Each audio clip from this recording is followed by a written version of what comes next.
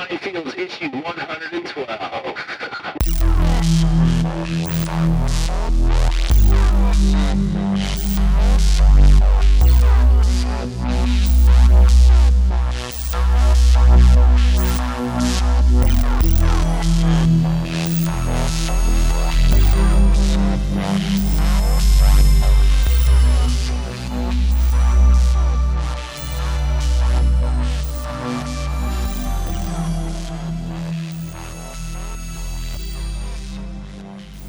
Guys, welcome to Minefields. Josh and Michael here with a scratchy throat. Not playing it up too much. It's one of those things like I've been making everyone around me all nervous because I've been coughing and sneezing and shit.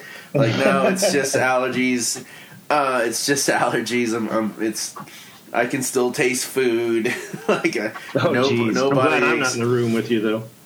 Yeah, and this old dude gave me an old timey allergen recipe that he swears by, and I've been waiting to tell you this. He said he would always have. Knows how bad my allergies are. He lives in Oklahoma. He lives in Tulsa. Oh, really? He lives in Tulsa, and he described the exact same thing that you were talking about, and that you always talk about. Yeah. He says what you got to do is you got to find some local honey. It's true. Yeah, I put it in a lot of stuff. And I was like, "What is?"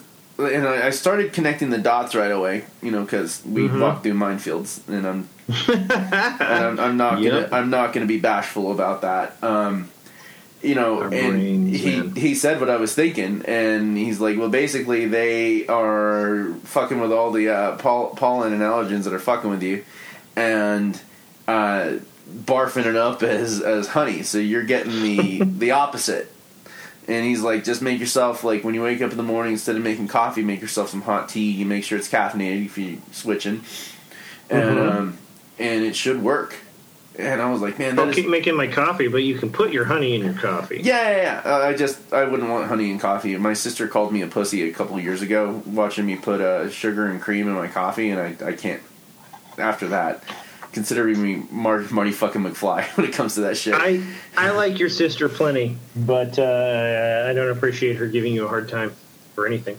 I appreciate it, and I feel the same way about anyone ever giving you a hard time about anything. I understand, but the funny thing was, I'm like, man, I think I was meant to get you on the phone today. And he's like, why? And I'm like, and he's like, why? And I'm like, because this started like really acting up like a couple like last night. And now, like, I woke up this morning fearing I couldn't work and I would have to miss work because my voice was so scratchy. And the funny thing was, there's a hard one. Like, work is almost a straight shot for me, except there's a hard right turn I got to take, and right at that turn is like a dirt lot. And you mean driving there? Okay. Yeah, driving there, and there was a guy parked there. Selling local honey. Awesome. And I was like, man, I'd like some honey. And he's like, just make sure he wasn't there. Like when I left work, I leave work at like 9, and I'm gonna go a little early tomorrow. Hopefully, catch him. Some good Colorado honey. Good Colorado honey. I wonder if it'll get me high. Dude, I wonder about the pollination, or if it's the opposite. I don't know much about the marijuana plant or anything, but I understand it's crystals that are the the accelerant. You know? Yeah. Well, I'm wondering how like that gets pollinated or any of this other stuff. Well, basically, you're kind of on the right direction, but it would be funny if like what he's applying, that if it's going to reverse allergies. What if, like, a spoonful of Colorado honey will, like, sober your ass up or something? Well, that's an excellent way to segue into our mirror universe. Into the mirror? Not yet. Not yet, but let me tell you, that is the way to segue that one. Well, bring it up again, man. I worked pretty hard on a bunch of different projects this weekend, but I watched a lot of horror movies that, like, were Yeah, what have you been watching? Well, I watched the ones that I hadn't seen in like probably like 10, 15 years that I remember being pretty intense. And like I watched Hostel. Of all of them that I watched, I watched a few of them. I watched Hostel, and I watched the Hills Have Eyes remake with Buffalo Bob. Buffalo Bill from Buffalo Bill. I always get mixed up with Buffalo Bob from Joe Dirt. Joe Dirt. Dude, I'm going to look that up because I want to know his real name, because that actor is awesome. He's awesome. He was in Monk. He was in a bunch of other stuff. Monk, yes, he was the chief of police in Monk. That's what I was going to get at. Yeah. That dude is fantastic. I watched Hostel, and it took me almost 3 hours to get through it. I'm going to get through it. I loved this movie when it came out. Like like the 22, 23-year-old me was like, sweet. It starts off, and I'm quoting a movie here, and if you guys know what I'm talking about, it starts off as a relatively sleazy bit of pornography. Mm-hmm. You know, they're in Czech Republic. They're in a few different. They go to Botslavia, I think. Botslavia, something like that. I think it was a made-up country. I'm not sure that's a real country, yeah. Where they are promised the best pussy they can possibly imagine. And I'm like, I can't believe I like this movie. Well, this is boring. And it reminded me of, did you ever watch Bordello of Blood? Wait, I'm really racking my brain on that one. What? Corey Feldman, really Dennis Miller. Dennis Miller. I love Dennis Miller. Yeah, well, they would entice people. Get canceled? No, Dennis Miller did not get canceled. Okay. But in that movie, in Bordello of Blood, like the young guys would be at a bar and there'd be this crazy asshole. You guys want to get some of the best goddamn pussy you ever had. And you know, like, oh hell yeah! And then, that's what year did this come out? Bordello of Blood, I want to say probably like 96, 97. That sounds about right. And I could be wrong, but I'm close enough anyway. Mm-hmm. So they get enticed there if you haven't seen it, and then of course, you know, it turns out to be a place where people go to pay to torture people to death, and it was so fucking boring. Like Hostel. It's torture porn, like the whole genre. It was so fucking boring, and the funny, and bring it up because I finished the movie and I posted on Facebook and I got lit up. Mm-hmm. Rarely do I get lit up on Facebook, where I get a lot of responses. But I posted. I never realized how fucking boring this movie was, and I got a shitload of responses. Like, dude, were they hate responses? No, they were all agreements. That is awesome. They were all agreements. Who was in this thing? Okay, so Jay Hernandez, who plays Diablo in the first Suicide Squad movie, is the main character. There is a guy that I believe was in Ballers that you'll recognize from a bunch of different shit. That was the other American that actually paid to be there. And then a bunch of people where they were filming in Prague. And some no-name, like, you know, Euro people. And sure.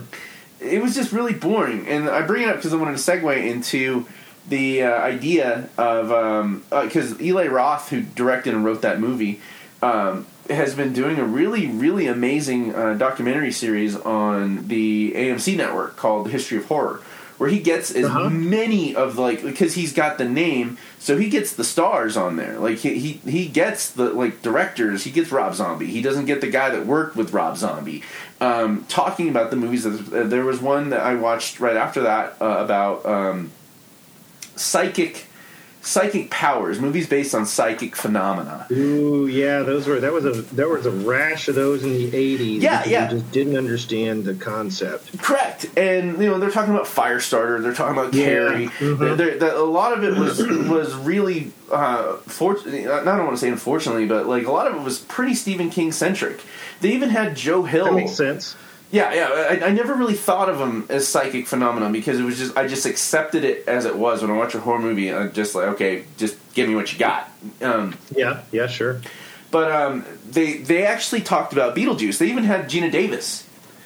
And really? They even had Gina Davis. And she's like, the funny thing is just a little bit of trivia, is that when people come up to me and like, I love your movie, 99% of the time they say that to her, they're talking about Beetlejuice. She's like, I guess they don't know him in other movies, but she was in a ton of stuff. Yeah.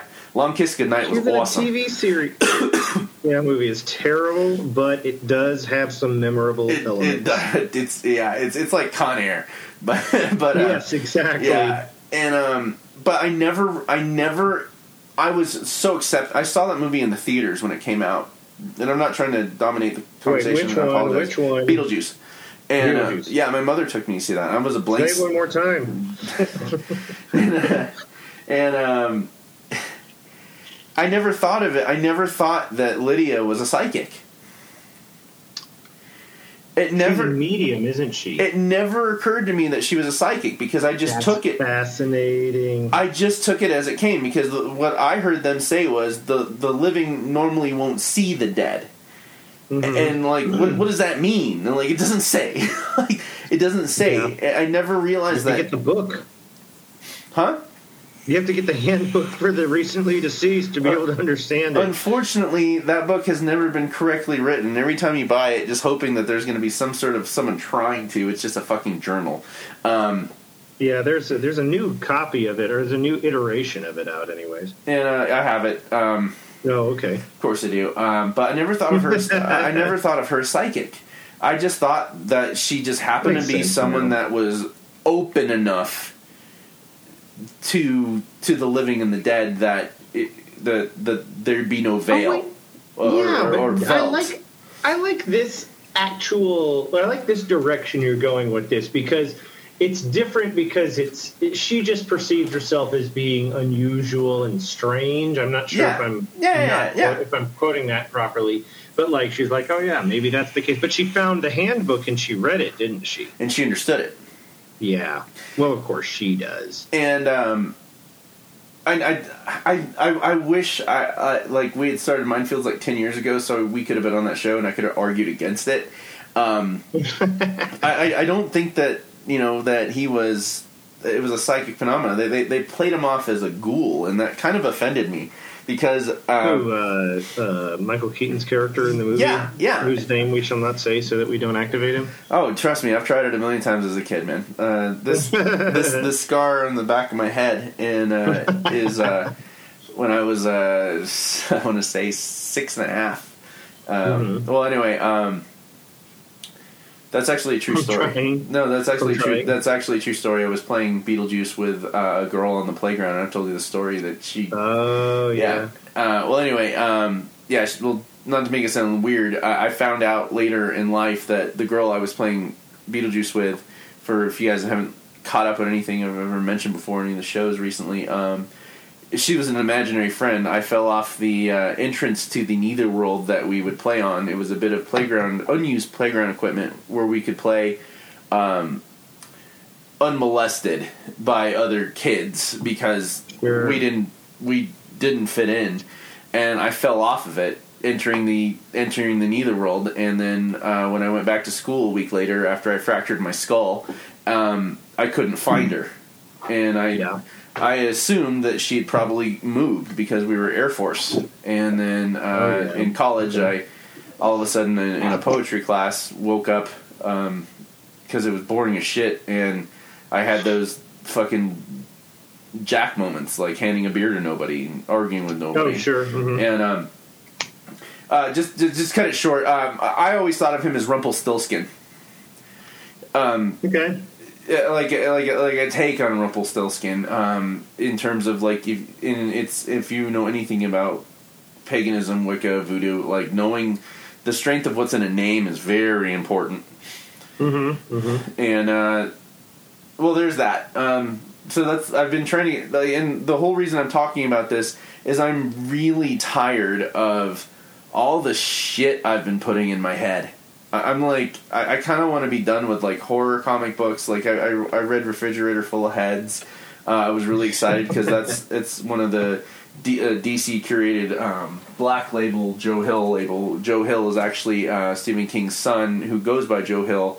Everyone knows that now that he's Stephen King's son, but when he started as Joe Hill so he could make himself his own name. Right on. Which is How's he doing then? Very I don't well. know if I've read any of his stuff. That's good news, dude. This guy is remarkable, and I love the fact that he was steadfast in it.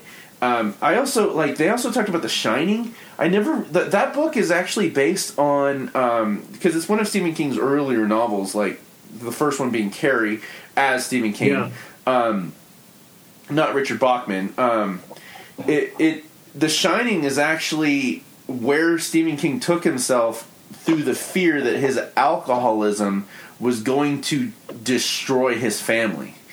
That makes sense. And yeah, that perfectly works. Especially if you think about it, like the first thing he got from the butler that showed up was a drink. It was a drink. was a drink. And he's like, "Here's the 5 miserable fucking months on the fucking wagon." And then in the Simpsons version, The Shining, Homer, there's no beer in the place, there's no TV, and he goes to the bar, and Moe shows up, and he's like, "Listen, Homer, just waste your family, and I'll give you a beer." I wanted to share this with you because, like, I feel this is like a really big turning point in my life, like where I'm still gonna enjoy horror, but I got that My Friend Donner graphic novel in a dollar bin the other day, and I read it when it first came out, but now when I reread it, I was like, I don't want this in my head. Dude, I get the same thing. There's a certain point in my life I feel like I was living in the city. That's what we call Oklahoma City in Oklahoma. And even if you live in Tulsa, if you're living in the city, you're living in Oklahoma City. Yeah.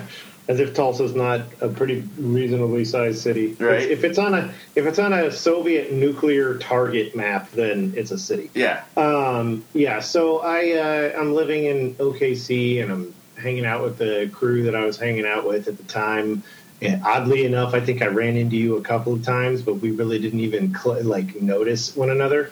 And I remember that was it. Like, we would go to people's houses and watch horror movies and stuff like that. And I get to the point where I was like, some of this is cool. Like, I get these vintage zombie movies. These are entertaining. Or, something going on with, like Donnie Darko.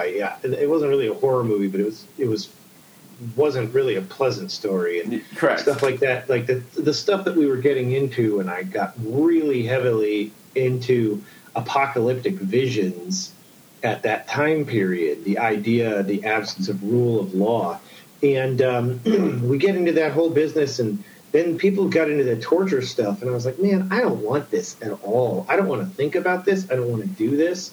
I spend enough time thinking about World War II, the things that the Imperial Japanese were doing to the occupied territories in the Pacific area, and the Japanese, what was it, the East Asian co-prosperity sphere. Yeah. The Nazis, the Soviets, I was just like, let alone whatever that the United States would have been doing to anybody, or any of the other allies for that matter. And I was like, that's freaking real. That's awful. It's real. This stuff really, truly happened. Yeah, it did. And then, like, there's enough in the real world for me not to gravitate towards horror movies. I enjoy the creativity, Rob Zombie movies. I think those are awesome. Like, I really do like those movies. He's there to entertain. They're entertaining. It's fun. They're fun. I'm interested 100%. To take the characters, the villains, and be like, you know what? I'm kind of sad that they were really seeing this editing with Freebird, and how they're going out in a blaze of that. It's still awesome to watch. But like, even recently doing this Sex Pistols TV series, there's a scene in one of the episodes where they're at a drive-in theater and they're watching the Texas Chainsaw Massacre. So I had to revisit that movie, and I was like, this is a horrible, horrible thing. And the kids, it was fascinating. The kids playing the Sex Pistols are these really wonderful, like, upstanding young actors. who have never seen anything like that before, and they were like, "What the hell?" They're watching this and they're like, they're playing these characters, these like legitimately John Lydon, Sid Vicious. They're not good people. No, I don't know if John Lydon's a whatever. He's a very self-centered person. He's self-aggrandizing. He wants the limelight. Yeah, whatever. I get that. I don't think he's really a good person. I'd love to meet him and find out for sure. Sid Vicious, not a good person. I don't know about the rest of the band, but well, he did kill his girlfriend. That's presumptive. I really, I don't know. We didn't get to try him to find out, but I mean, these kids are playing these bad characters, and they're looking at this and going like, "Man, that is messed up stuff. Like I've never seen this before." And I'm like, I guess it's because you guys are like 20, 21, and whatever, and they're English, and that was like we're just not seeing this in England or something, and it's like. Man, at a certain point I got there and I don't want this stuff in my head anymore. I remember being that young and being like, someday I'm going to have kids and I don't want to mess myself up before I've got kids. I have to protect my brain. Yeah. And even now, the crazy thing is right now, I'm desperate to show my son, my 12-year-old, I want him to watch Aliens. Oh, man. Dude, I don't care about Alien. I don't care about any other ones. I want him to see Aliens. It's too awesome, you know? If you don't mind, if the stars align, I'd like to be there when that happens. I actually pre-ordered awesome. the Nerf blaster, the pulse rifle.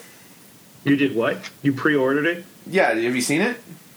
I think I heard that they're doing this, but I should totally look into grabbing that. That just sounds... It's $200, and I'm not going to pay $500 for it later. Oh, what? Yeah, I think that's a thing. Like, pre-order stuff and get it. Yeah, because everything is going up in value. I cannot believe how much Legos are flying through the roof on cost for just stuff that's retired. Did you still want a Matt Hardy? Oh, I can get a Matt Hardy. I've seen Matt Hardy's. The AEW action figures, I've seen them around. I can get those. All right. Yeah, I mean, I'm not seeing those things like just gone. I think that the stock has finally come up. I don't know if you guys know it. I've never met Matt Hardy. I love Matt Hardy. I love his performance acumen. I love him as Team Extreme. I love his team-ups with his brother. I'm a little apprehensive about Jeff Hardy because, I mean, I just don't think he's ever really going to kick the substance abuse issues. But I got a lot of hope for him. But Matt Hardy, I think, is an astonishing performer. He's an astonishing character actor. This stuff they're doing with him in AEW, what is he, Mr. Moneybags or something like that? Yeah, it's great. I mean, it doesn't make any sense for a Matt Hardy personality. But that's the fun thing is have we seen Matt Hardy except when he was a guy in the 90s kicking ass with his brother in the most legit tag team ever? Yeah, but I mean, have we ever seen actual Matt Hardy? And then ever since it's always he's been broken or woken or well, you weren't watching when Vince thought it was a good idea to write into the actual storyline. Dude, that stuff is sick. Yeah, that's sick. where they were calling him, and I'm not saying this to disparage him in any way. I have utmost respect for this gentleman, but unfortunately, a large part of the wrestling community referred to him as Fat Hardy because he found a bottle. Wow. I get that. And I'm not disparaging him in any way. A lot of, it happens to the best of us. He found a bottle when his girlfriend he loved with everything that's part of him left him for fucking Edge, and then he had to put it over. He had to. Yeah, that was that was the situation. Yeah. And I've seen him be a little bit out of shape since I've come to adore him as a character and a performer. And then he went away for a while, and he came back hardcore, absolutely fit, looking built, looking appropriate, and being capable of doing the work. And that's the crazy thing. I don't know how old he is. He's definitely older than me, and I know there's a lot of stuff he does that I couldn't do, even in my prime, But I digress. I'm not giving up horror films. I'm giving up bullshit to put in my brain. The same way I have to go to like 9 different places to figure out what actually is really happening in the world at the same time. That's a chore. I still have to know what's going on, but I don't need my friend Dahmer in my head. I don't need refrigerator full of heads. Some of that material is really horrifying. It's not that it's horrifying. It's just fucking stupid, man. Like and you're so spot on. Like, I'm not going to give up, Rob Zombie movie, a lot of people had a lot of trouble with Lords of Salem, which is his third movie. Oh, well, actually, technically fourth if you don't count the El Phanto, whatever, Beastmo, whatever the fuck it was stupid. There was a cartoon. It's a witch movie, man. It is a disturbing-ass witch movie, and it's not made to turn you into a witch or glorify the devil. It was superbly shot. Everything was art. The right frame of mind to entertain but also terrify was there, like with Hereditary. But the one thing I love about the fact that, like, okay, so there's these stray thoughts, like, you know, like it'll actually affect your psyche. But it never happens with the things that we are never going to give up, like Star Trek. It's a wholly different experience. It's meant to improve. It's meant to inspire. We all have our own individual captains. We all have our own individual favorite characters. Like I was telling you today, because we're about to talk about Mirror War. I wasn't going to buy this issue, but I saw a variant cover that was all Barclay, and there was no way I was going to pass up Reginald Barclay. Yeah. But it was a great story. And how do you want to do this? Do you want to talk about the proceeding? Yeah, let me lead you into it so that you can understand. Do you want me to tell you? Yeah. Well, let me just lay it out. You want to do first, lead me into it, and then I tell you what I read? Let me lead you in, and then we'll talk about the comics, because there's a lot you're not understanding here. So what the Mindfielders, our listening body, may not be aware.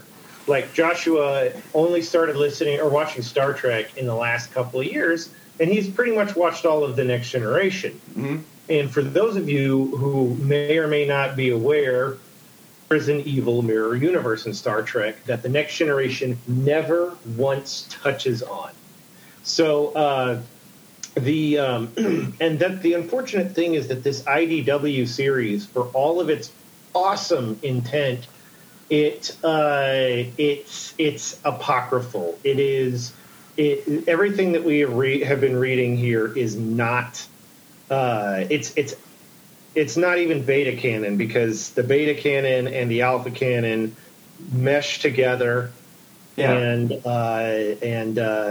this is total fanciful storytelling, basically. So in the original series, Kirk, Spock, McCoy, etc., there is an incident when they're at the Halkin planet, and the away team beams back, but they find themselves beaming back to a dark version of the Enterprise, the ISS Enterprise, the Imperial Starship Enterprise, commanded by Captain Kirk, James Tiberius Kirk, as it were, and First Officer Spock, who has the goatee and everything. And we find out in this alternate reality that the evil Terran Empire did not spread out in a humanitarian fashion, an exploratory fashion. They conquered everything that they could around them, including the Vulcans, including the Andorians, any of the other alien races that are nearby. And they eventually brush up against the Klingons, the Cardassians, and other known volatile races, the Romulans for that matter. So we don't touch on this again for decades. In that storyline, Mirror Spock mind melds with Dr. McCoy and finds out that a republic exists in the other universe, the regular Prime universe, and that the Federation is a republic, not an empire. So in Deep Space Nine, there's an episode where Dr. Bashir and Major Kira travel through the wormhole, but they have a damaged runabout they're in. That's a starship. And they end up in the mirror universe where the Bajorans, the Cardassians, and the Klingons have an alliance where they years ago took over the Terran Empire. And so then there's many multiple episodes after this. And the one thing that you need to know, that you in particular, Joshua, need to know, because when you're looking at the cover for issue number 2, in the different colors, in your flip to the back, yeah, one of those covers features a Worf. It has Worf on it. Yeah, one of those, like, it's an actual picture and they just digitized it and made it look like a painting. More or less, yeah. Yeah. So, okay, what IDW has done, and, so let me get to that. In the Mirror Universe in Deep Space Nine, Worf is the regent of the Klingon Cardassian Bajoran alliance. Excellent. He is the bad guy, Hitler on that end. And all of the Deep Space Nine characters and one Voyager character and 0% of the TNG crew are involved in this because they were all technically, we don't know what. Were they enslaved? Were they killed? Were they genocided, assassinated? Who knows? So humanity is completely enslaved in that reality. And over time, O'Brien, who is known as Smiley, and the rest of the Deep Space Nine crew start a revolution on Terok Nor, which is Deep Space Nine, and they eventually defeat the Alliance to the point where they find some kind of autonomy. And these stories are carried on in the Beta Canon novels following Deep Space Nine. Long story long, what you've got there in IDW is a different take on the Mirror Universe. This idea that Captain Picard would have been on the Stargazer with his crew, and then he manages through assassination and ambition to get together a crew of people he thinks are valuable but not trusted to help him assume command of the new Enterprise, ISS Enterprise, which features the third warp nacelle from the last episode of Next Generation, and blah, blah, blah. So we've had a lot of fun reading these Mirror Universe stories from IDW, watching the ambitious Enterprise D crew go through the paces, rising in the ranks, getting a more powerful ship, and going out and doing all kinds of mean stuff. Because in the Mirror Universe, ambition, sexuality, threat, assassination, these all get you what you want. Right. And so there have been multiple issues of Mirror Universe stuff that's been really entertaining. So now I'm going to jump in with Terra Incognita. So IDW in the last couple of years printed a killer 6-part story called Terra Incognita, wherein the Mirror Universe version of Reginald Barclay, who you all remember was portrayed by Dwight Schultz. Love him. He beamed into the Prime Universe and assumed the identity of poor Reg Barclay. He puts him in stasis in his own quarters, goes out into the ship. He couldn't have picked a better person to take the identity of. Obviously, it makes sense he's going to assume the identity of his Mirror Universe counterpart. But the fact that Reginald Barclay, or is it Barclay or Barkley? Barkley. Is off his rocker all the fucking time. They're not going to question it. It's not. They just think he's taken on a personality change, and they're like, oh yeah, he's trying to be more. He's trying to be more ambitious. He's trying to work his acumen. And the funny thing is that he out Barclays Barkley. He actually comes in and impresses everybody, and he does a good job as an engineer. Reports the work on time. He has great ideas. He saves the day a bunch of times. Data is aware of it. Commander Riker is aware of it. Worf is aware of it. He keeps getting selected to go on away teams. And they find an alien race that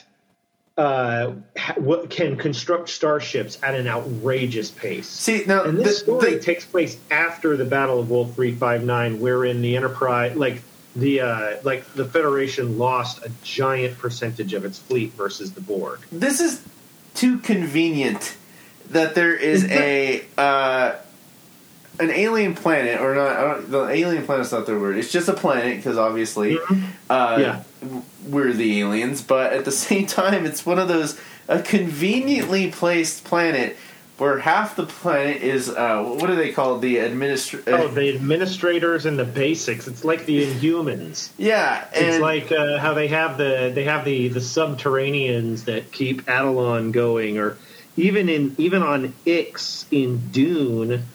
In the Dune prequels, they have a subterranean species that keeps the it keeps everybody in power so they can make the Highliners. Yeah, they're the Administrata, and then the Builders, the Builders, and they're on a planet that just happens to be in Klingon and Cardassian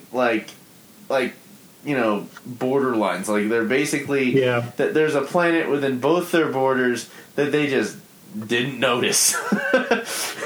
Yeah, that's the thing. It's a little bit ridiculous, but at the same time, that's the beauty of it, because the things that exist in one of these realities sort of exist in the other reality, and you can beam from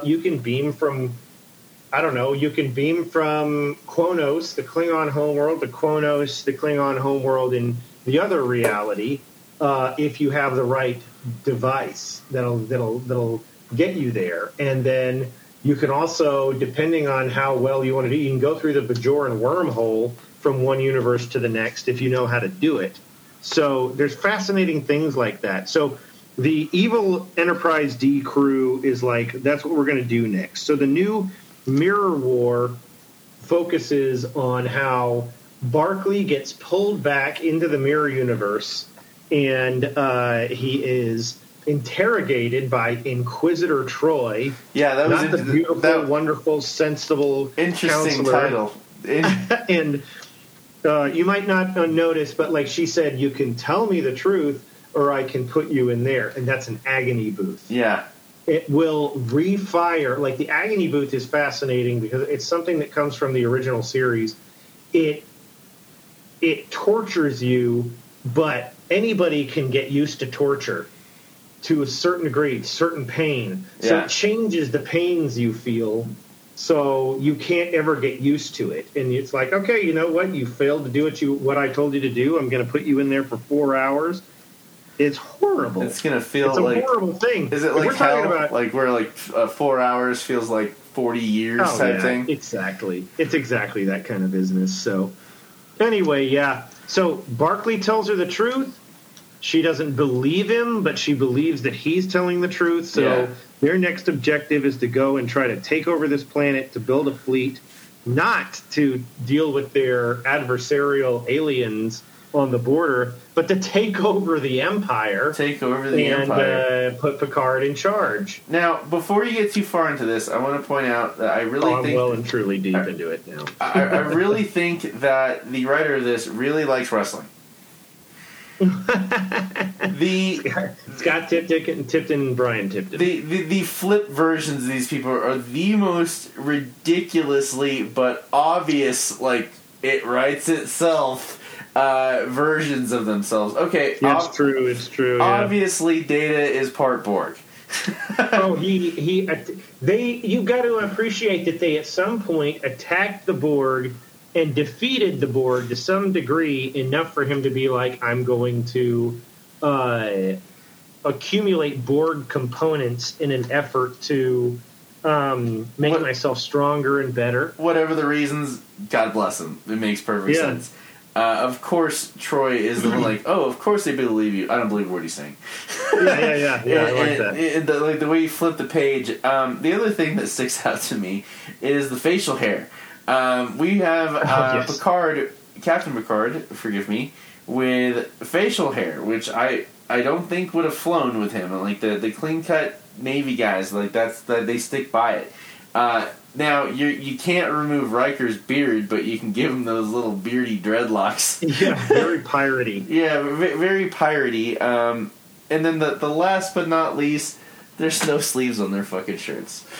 That's the whole thing. When you watch the original series, the only guy that's really got sleeves, if I recall, was Spock and the Doctor. I could be completely different. I could be completely wrong about that, but really, like the Terran Empire, they did not have sleeves. They showed off their muscles because that forces everyone to be aware of how strong they are, and that's part of them carrying their confidence so that they can't be messed with by people.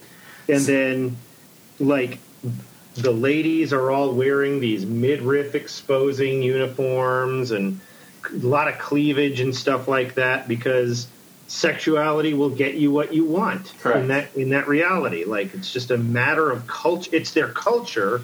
It's not like orders or something like that. In fact, look at this. I don't know if you can see this, but it's out of focus. But yeah, they wear the sashes around their waist, and everybody's got a dagger because you never know when you're going to have to get into a knife fight. Clearly, like everyone that's evil always has a some sort of kerchief, ascot, or ascots. Yes, totally. or a hidden dagger, and no sleeves means villain. Yeah, totally bad guys. Also, and I'm not trying to be silly here. The reason why I understood this episode is because of my favorite episodes of the Rugrats is the mirror universe. Like, Dee Dee buys this big giant mirror, old school timey type thing, and they think that if you run at the mirror, because they're staring at the mirror version of themselves, they can get the mirror version themselves, or maybe the other ones, like basically you run into it, it flips. They hit it fast enough, it flips, it does a turn, and it brings them back. And that's the mirror version. And that was their portal into the Mirrorverse. And that's candy coated. And it's so funny because the dad had similar nightmares at the end of the episode. That well, anyway, I really like this, man. It's really entertaining. I mean, it's a different take on your characters that you know and love, and it's like Marvel Zombies.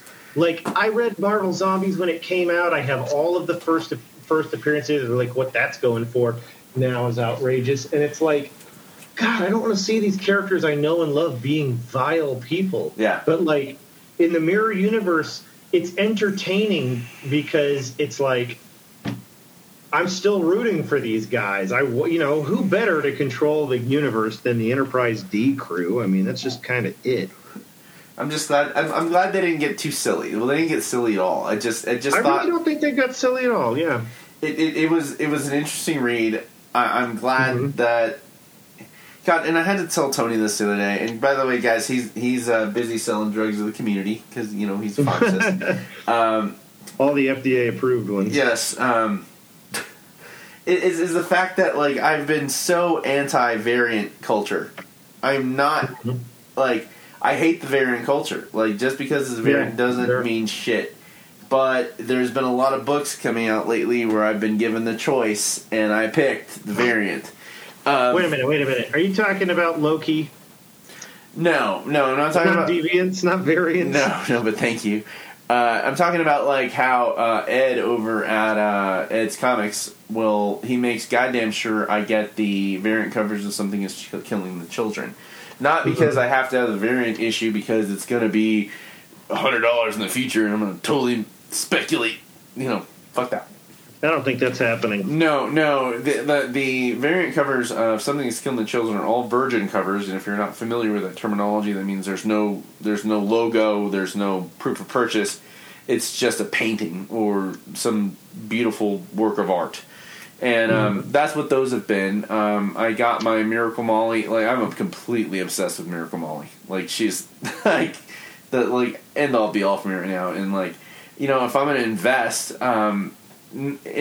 in a sense in myself, investing in my investing in my collection.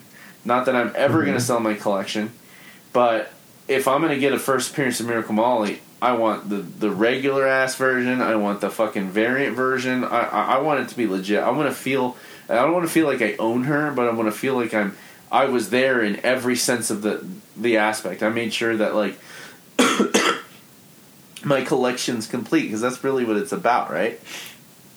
The completedness. To a degree, yeah. Like, I absolutely am down for completion when it comes to some stuff. There's definitely some stuff that I can say, like, yeah, I want every appearance of this character or whatever else. Yeah. But, I know what you mean. So I'm not buying into it I'm going to rag on a store I'm not going to name. I've named it enough times here in the city.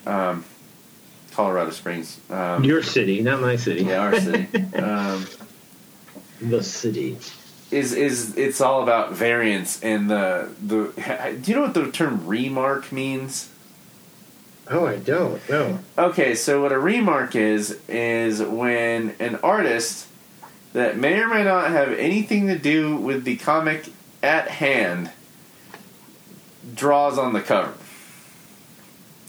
Oh, weird. It rather than just sign it, if they were the editor or the letterer, no, they just draw on the cover. Like imagine like you got a John Constantine, number 85, and some guy that Mark knew Bagley drew on it. That knew a guy went to a comic convention, and Mark Bagley was like, "Yeah, you pay me $10, I'll draw Spidey on this." That's weird. All right, it's not always that extreme. Like, I'll do my rendition on the cover.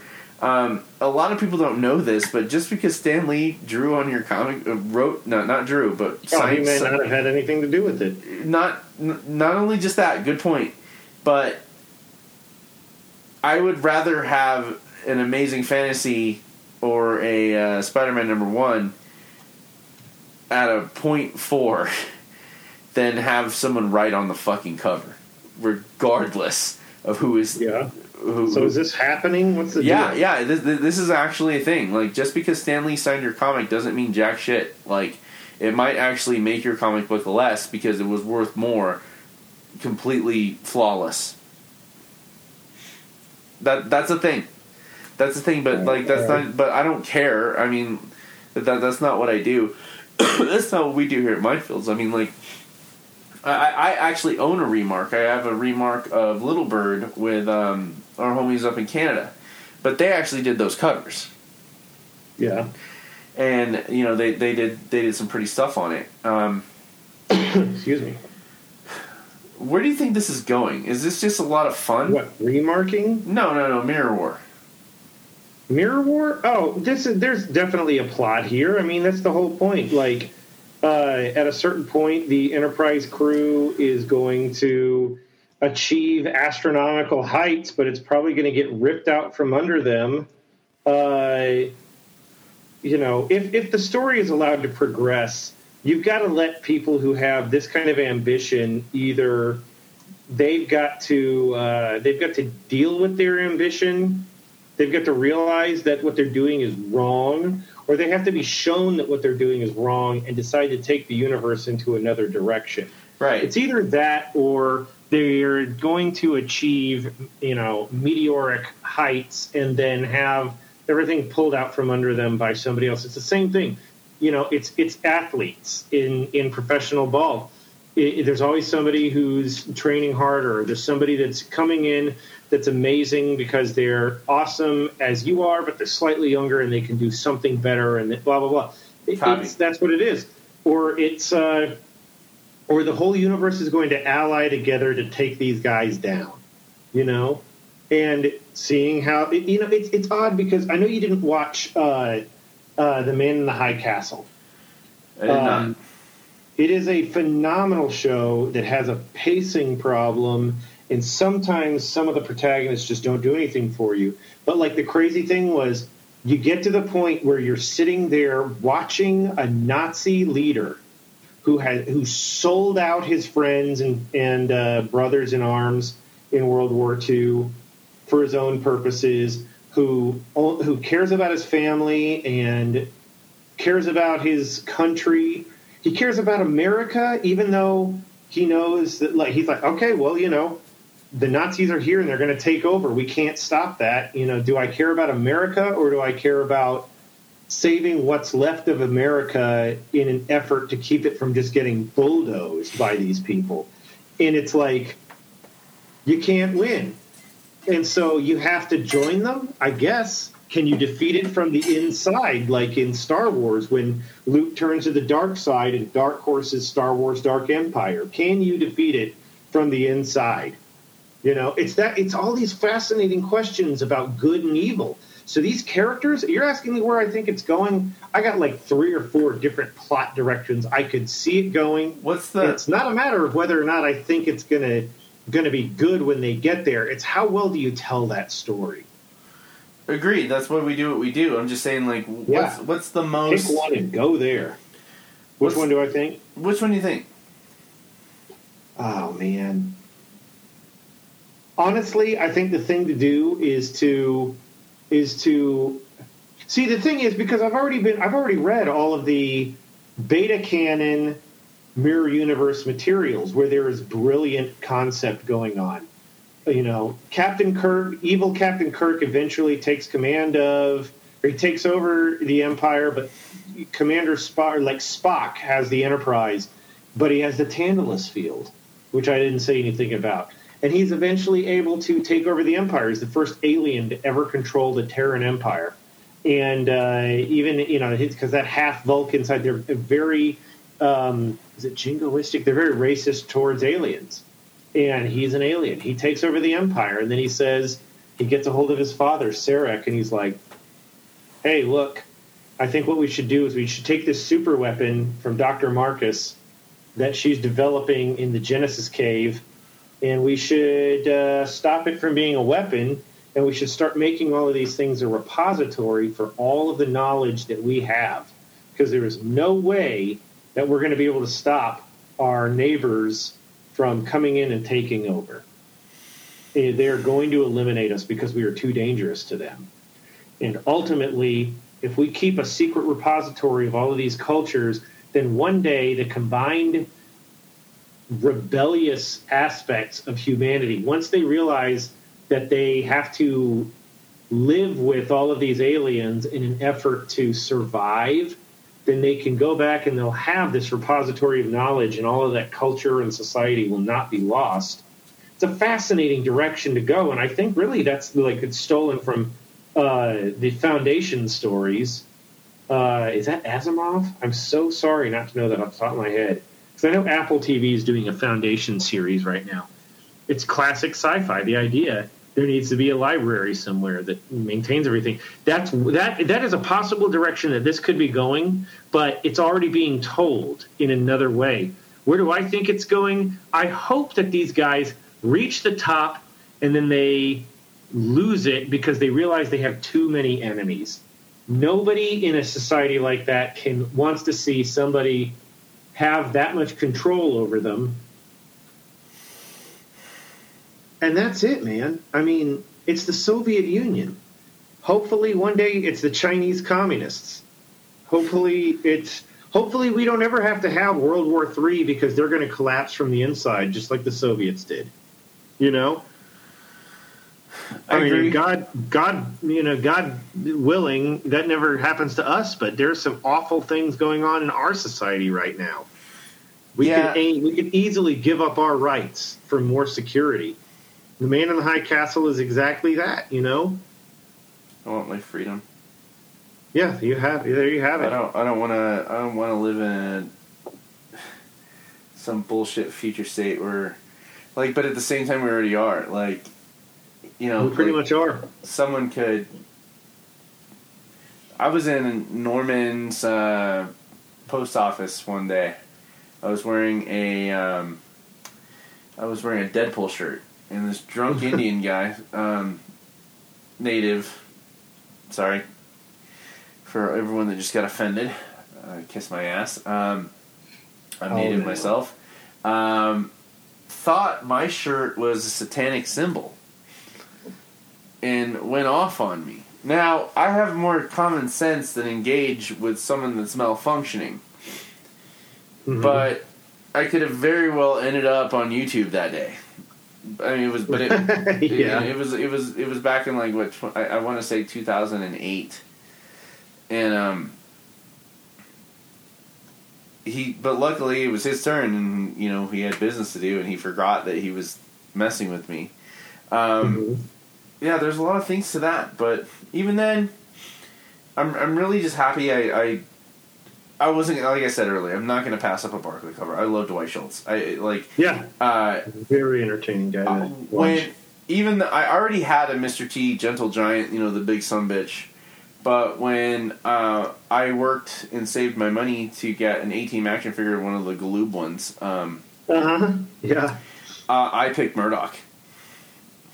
Yeah. I picked Murdoch. Like, there was a Mr. T there. I already had the ultimate Mr. T. Even though he didn't fit in my 18 van.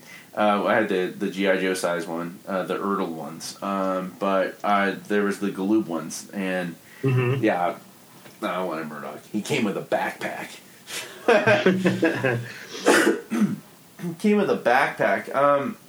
I gotta tell you, man, I tried to read Sea Guy, and the more I read Grant Morrison post-1999...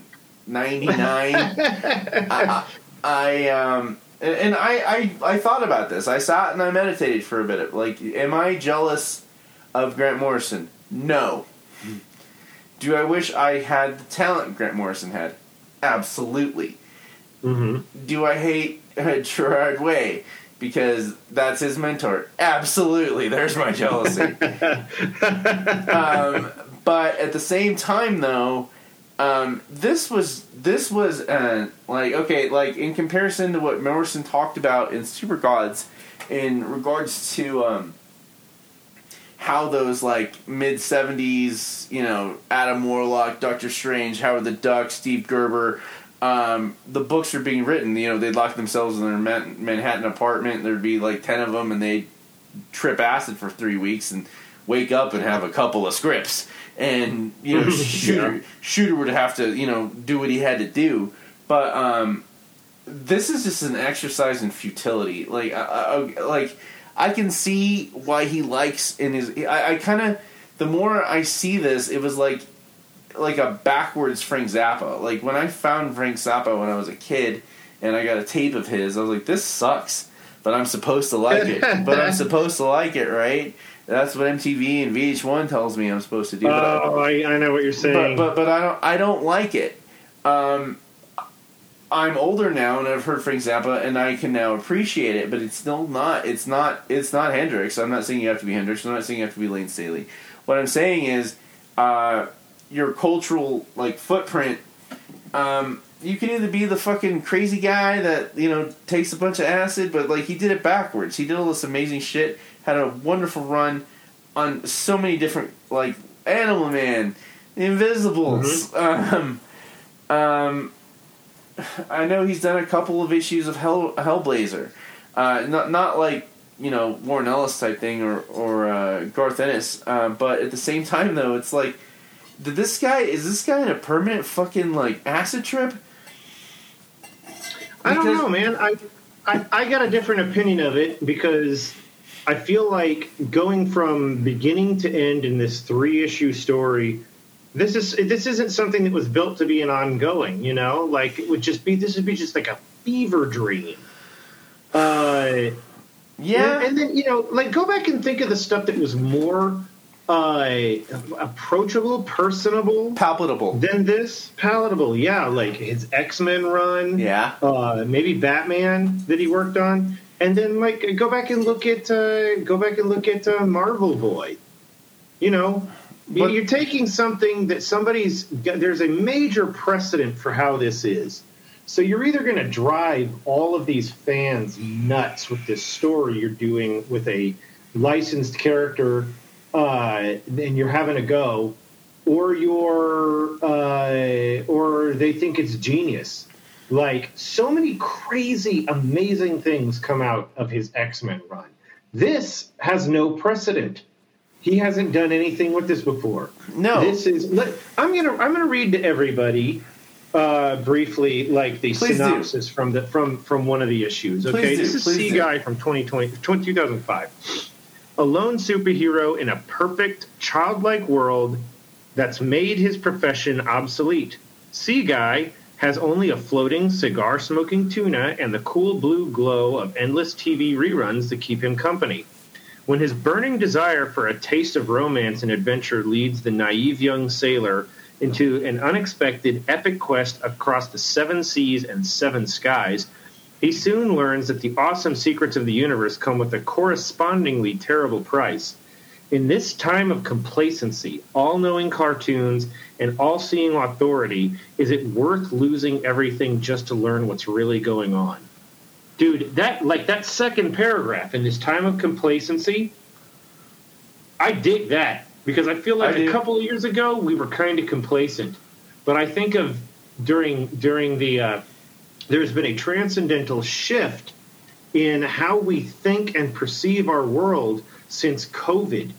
There was a moment where we were unified, a unified front, all of us trying to stop this. 2 weeks unless you believe the conspiracy. Flatten the curve. And then we killed George Floyd. And everything went to hell. Yeah. And I felt like I was part of a unilateral front for just a minute there. I had the Queen of England giving a speech when she rarely comes out, saying how good it will all be for us to one day see the people we love again, knowing we need to look after ourselves and we have to take care of ourselves and we have to eat this problem for a while. Even though it's not worse than the flu. And I don't know. And then suddenly it's like I'm involved in protests in the middle of a pandemic. And that's before there was a vaccine and, the danger inherent. And it's like complacency is gone. Americans, at least Americans, because I'm hearing about it in our news, in our media constantly. You're right. Complacency is gone. But I don't want to work for $7 an hour at anywhere. But I don't want to work for no resources. Now, saying it flat out, black and white like that, anyone can agree with that, absolutely. Mm-hmm. But I think what replaced complacency is self-entitlement of a bunch of people that have had a way more fucking leisure time than anyone else to start theorizing. And to also, and there's nothing wrong with that. But at the same time, though, the second you question these guys' point of view, then fuck you, you're the enemy. Also, they're the most privileged generation that's ever happened. They're 2 generations down from the greatest generation of all time. It's a phrase, but they're privileged. They've got their internet. They've got their Starbucks lattes. They've got their Japanese fuck pillows. And I'm not trying to make a joke. That's the truth. They're able to sit there and theorize about gender, but then get pissed off when the doctors at the ER are like, we need to know if this is a boy or girl so we can do the correct care. Don't make me make that decision. That's weird. It's a lot of abstract thought from a lot of privileged people, and I'm not even gonna. Let's steer this though. Think about the stuff that we most admire. This is that's a great point. Star Trek. Let's go back even far. Well, let's go to the middle of Star Trek to 1999 and watching Fight Club, and reading that book, and it's a world of complacency. Yeah, this guy's too dumb. This character of Sea Guy is so.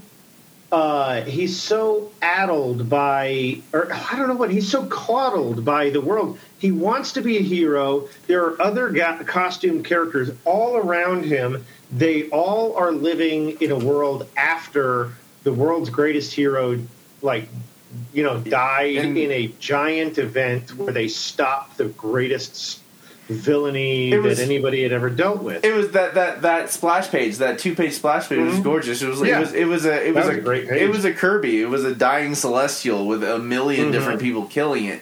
And falling out of the sky and crashing into Australia. And let me say, I mean, like he has nothing to fight for, and he's obsessed with a lady hero who would get together with any other hero that could possibly prove their heroic acumen. And he's pining for this lady, but he'll never be able to do anything about it. Then there are these strange messages coming from the moon. These bricks with hieroglyphics coming from the moon. He and his buddy get into the whole thing, and they go to a place called like Mickey I's Land, and it's like a theme park. And then that's the sequel. They're dealing with Mickey I. Okay, which I'll have to end up reading. The reason why we got into this was because I found I was like, oh, it's issues 1 through 3, like physically, and was like, okay, cool, I'm going to pick this up. It's Grant Morrison. And then, I didn't realize it was the sequel, so we ended up having to find a way to get the original as soon as possible. It's just interesting looking at these characters who all had a previous, like, super life, and now they live in a world where they have none of that. Like, the guy that he encounters at the theme park who finds no thrill in life because of some kind of sickness he had, and all he does is ride the rides over and over and over again. Yeah, he lost his power to fly. Yeah. So C-Guy goes out to try to figure out a couple of these things, and he's running away from these, like, stormtrooper-type goons. He tricks them, and he ends up, like, going out and having an adventure and coming to this giant factory ship which produces everything that everybody consumes.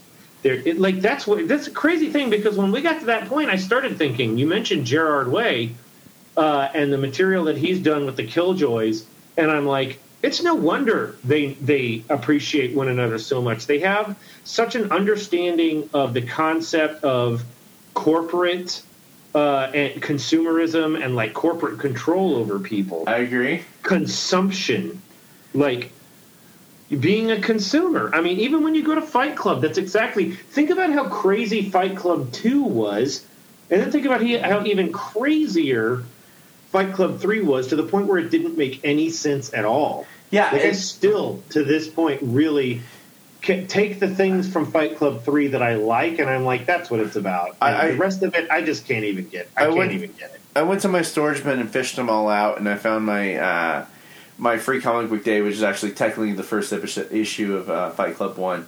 I want to go back to my metaphor about Zappa. Like okay, it's Dadaist art, man. It's weird for the sake of weird. Okay, I get it.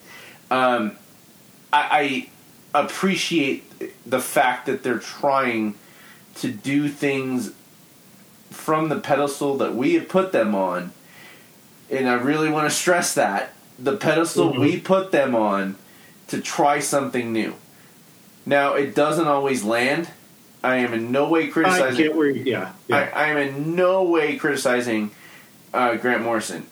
It got to the point, like, where I've tried to read Multiversity, like, 3-4 times, and I've never gotten through it. I would get bored at parts, but Morrison, at the same point, has, like, a gravitas in my head. He walks with that Fatima that if I don't get it, then it makes me feel stupid. The fact that Gerard Way is his apprentice, I'm jealous because I want to be that. I have the feeling I can focus that energy to something way more, not just culturally or economically viable, to influence it. But at the same time, though, just because Grant Morrison did it doesn't mean it's good. Oh, no, that makes perfect sense, because, the threshold for good is... people are, obviously companies, editors, people are willing to give him a shot because he has clearly turned over a profit. Yeah, he has. On any number of books. And because he has taken things that may have been otherwise stagnating and found ways to make them, like, outrageously different, leave a mark on these products, and then force future creative teams to have to pay attention to those things because the events that took place in them were so earth-shattering. And then... But, you got to have other ideas. And you're sitting here, like this tale, I don't think it's so wacky. Go back and look at, like, Flaming Carrot comics. Like, that's the closest thing I could come up with. I'm so glad so glad you said that because there was a lot about this, the first two issues of Sea Guy. I didn't finish the third one. That reminded me of the... dude, I think you're missing out. I'll finish it. It just... Yeah. It reminded me of the Tick, and the Tick made his first appearance within Flaming Carrot, and like the idea of this brand of I can only, from what I understand, you pronounce an X with a Z. Like the last, like throughout the Tick, they were constantly pushing this brand called Brenda. Brenda cornflakes, Brenda everything, Brenda eye wash. Like there's, and at the end of the issue 12 of the original run of the Tick,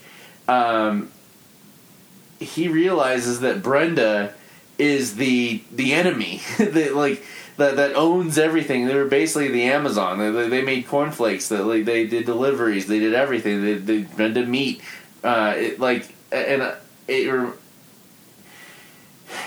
This brand, and he drinks one thing and barfs up an alien life. I dug it. Yeah, that's exactly this. I dug it, but still, consumes zoo or so, whatever they want to call it. But at the same time, though, I get that he's trying to do avant-garde. I get that he get these great ideas, and it sounds good to him. But on paper, I'm looking at this. Okay, it was a funny gag that all the Easter Island statues are just we're smoking giant cigarettes. Yeah, like thanks guys. No problem, man. Thanks for the smokes. like, but even then, like, okay, so that was a good gag or something he was playing around with.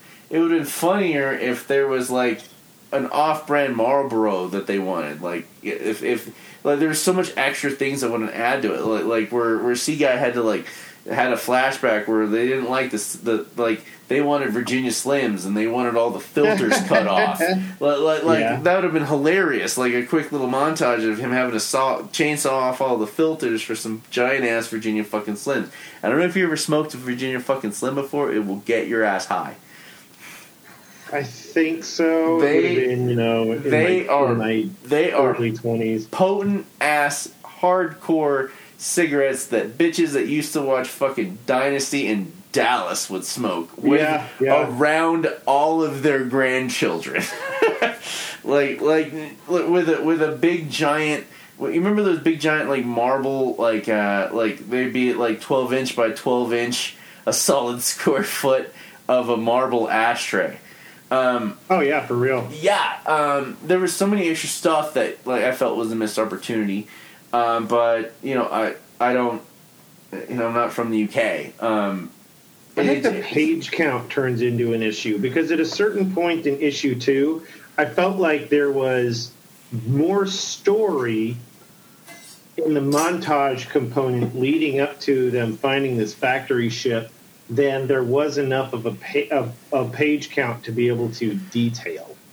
That's a good point, especially after the fact they took so long to redevelop the Sea Guy and Sea Guy's origin and who he's in love with. That was a really long story, or exposition.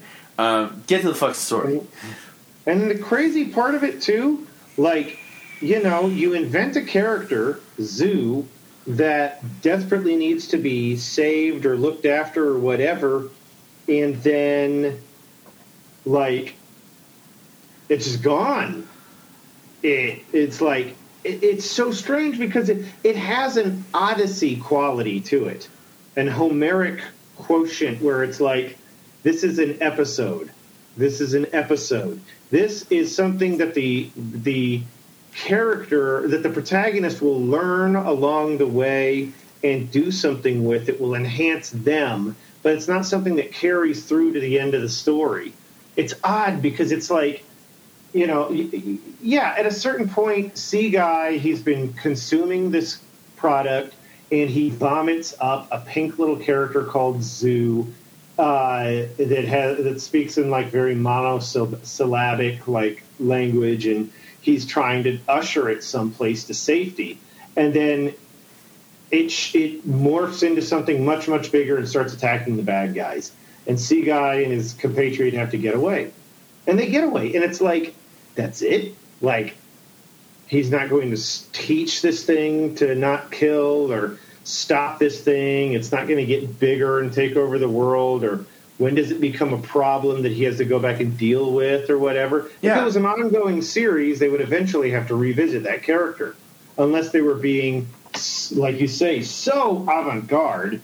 I never think of that term. That term never comes to my mind. But, like, I really appreciate that it's something that does for you. And it's the right way to depict this. Like, if it goes that far, then you could go so much farther and, like, never revisit any of that stuff. Like, it had happened. It's never something we're going back to. Ah, man, it's just, yeah. Ultimately, like, I dig what you're saying, that just because it's a writer that you love, does that mean that their work is always good? I think good is a formula. Where does it fall within this many degrees of freedom? And I feel like in reading the whole thing, I got the entire picture and I appreciate it. But at the same time, oddly enough, there's elements of it that, yeah, you're saying that there are other things that this either takes from or that somebody else does a little bit better. Yeah. And I can appreciate that. I don't know whether or not this came first. I'm not entirely sure that I care. Because anymore, it's like I said about the Mirror Universe thing and any number of other formulas. Tell me the story. You can tell me the same story over and over again as long as it's good or it has a different ending or decisions mean something or maybe they don't. As long as there's like consistency. So yeah, I don't know. This is a trip. I'm going to read the sequel 3 of them and see where that goes. Let's take a quick break. I'm not going to not do it. me either, man. I gotta pee. All right, let's take a break. I'm so proud. I'm so proud of these. I just want to show them off for a second. My 300. Oh. I finally got my. You want to talk about those for a minute?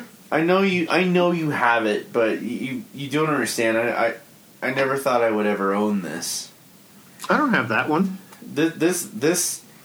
I don't have any of those Todd McFarlane ones. I'm just not into the Todd McFarlane stuff as much. I never thought I would. Dave Chappelle made a joke when he was getting mad at his dad. I hate being poor, Dad. And he says, he's like, being poor is a state of mind. You, son, are broke. Are broke. All right, so I don't have a 301, but here's my 302. I got this today. Ooh, yeah. Now, this series I got at the flea market for $20. This is 3 of 5. So here's 303. Mm-hmm. 304. They look good. Oh, they've never been read. They've never been touched. I don't know how I got so lucky. Oh my god. Here's 305. Oh. Now here's so I 302 I got today, and 305, and then I got 306 today too. This was and I have the matching Spawn variant to match this too that he did. This is part of. So I got this at the flea market as part of that that group I told you I got with Chameleon, and then I got this one today, number 308, and this was the last one I got at the flea market. That was part of it. Oh, I always liked that cover. It's gorgeous, 309. He was really good with drawing Mary Janes. Yeah, he was. Yeah. Let me put him back in order. I just want him to look pretty. I'm gonna grab some water before we keep going. I'm sorry, man. I'm just so proud of these.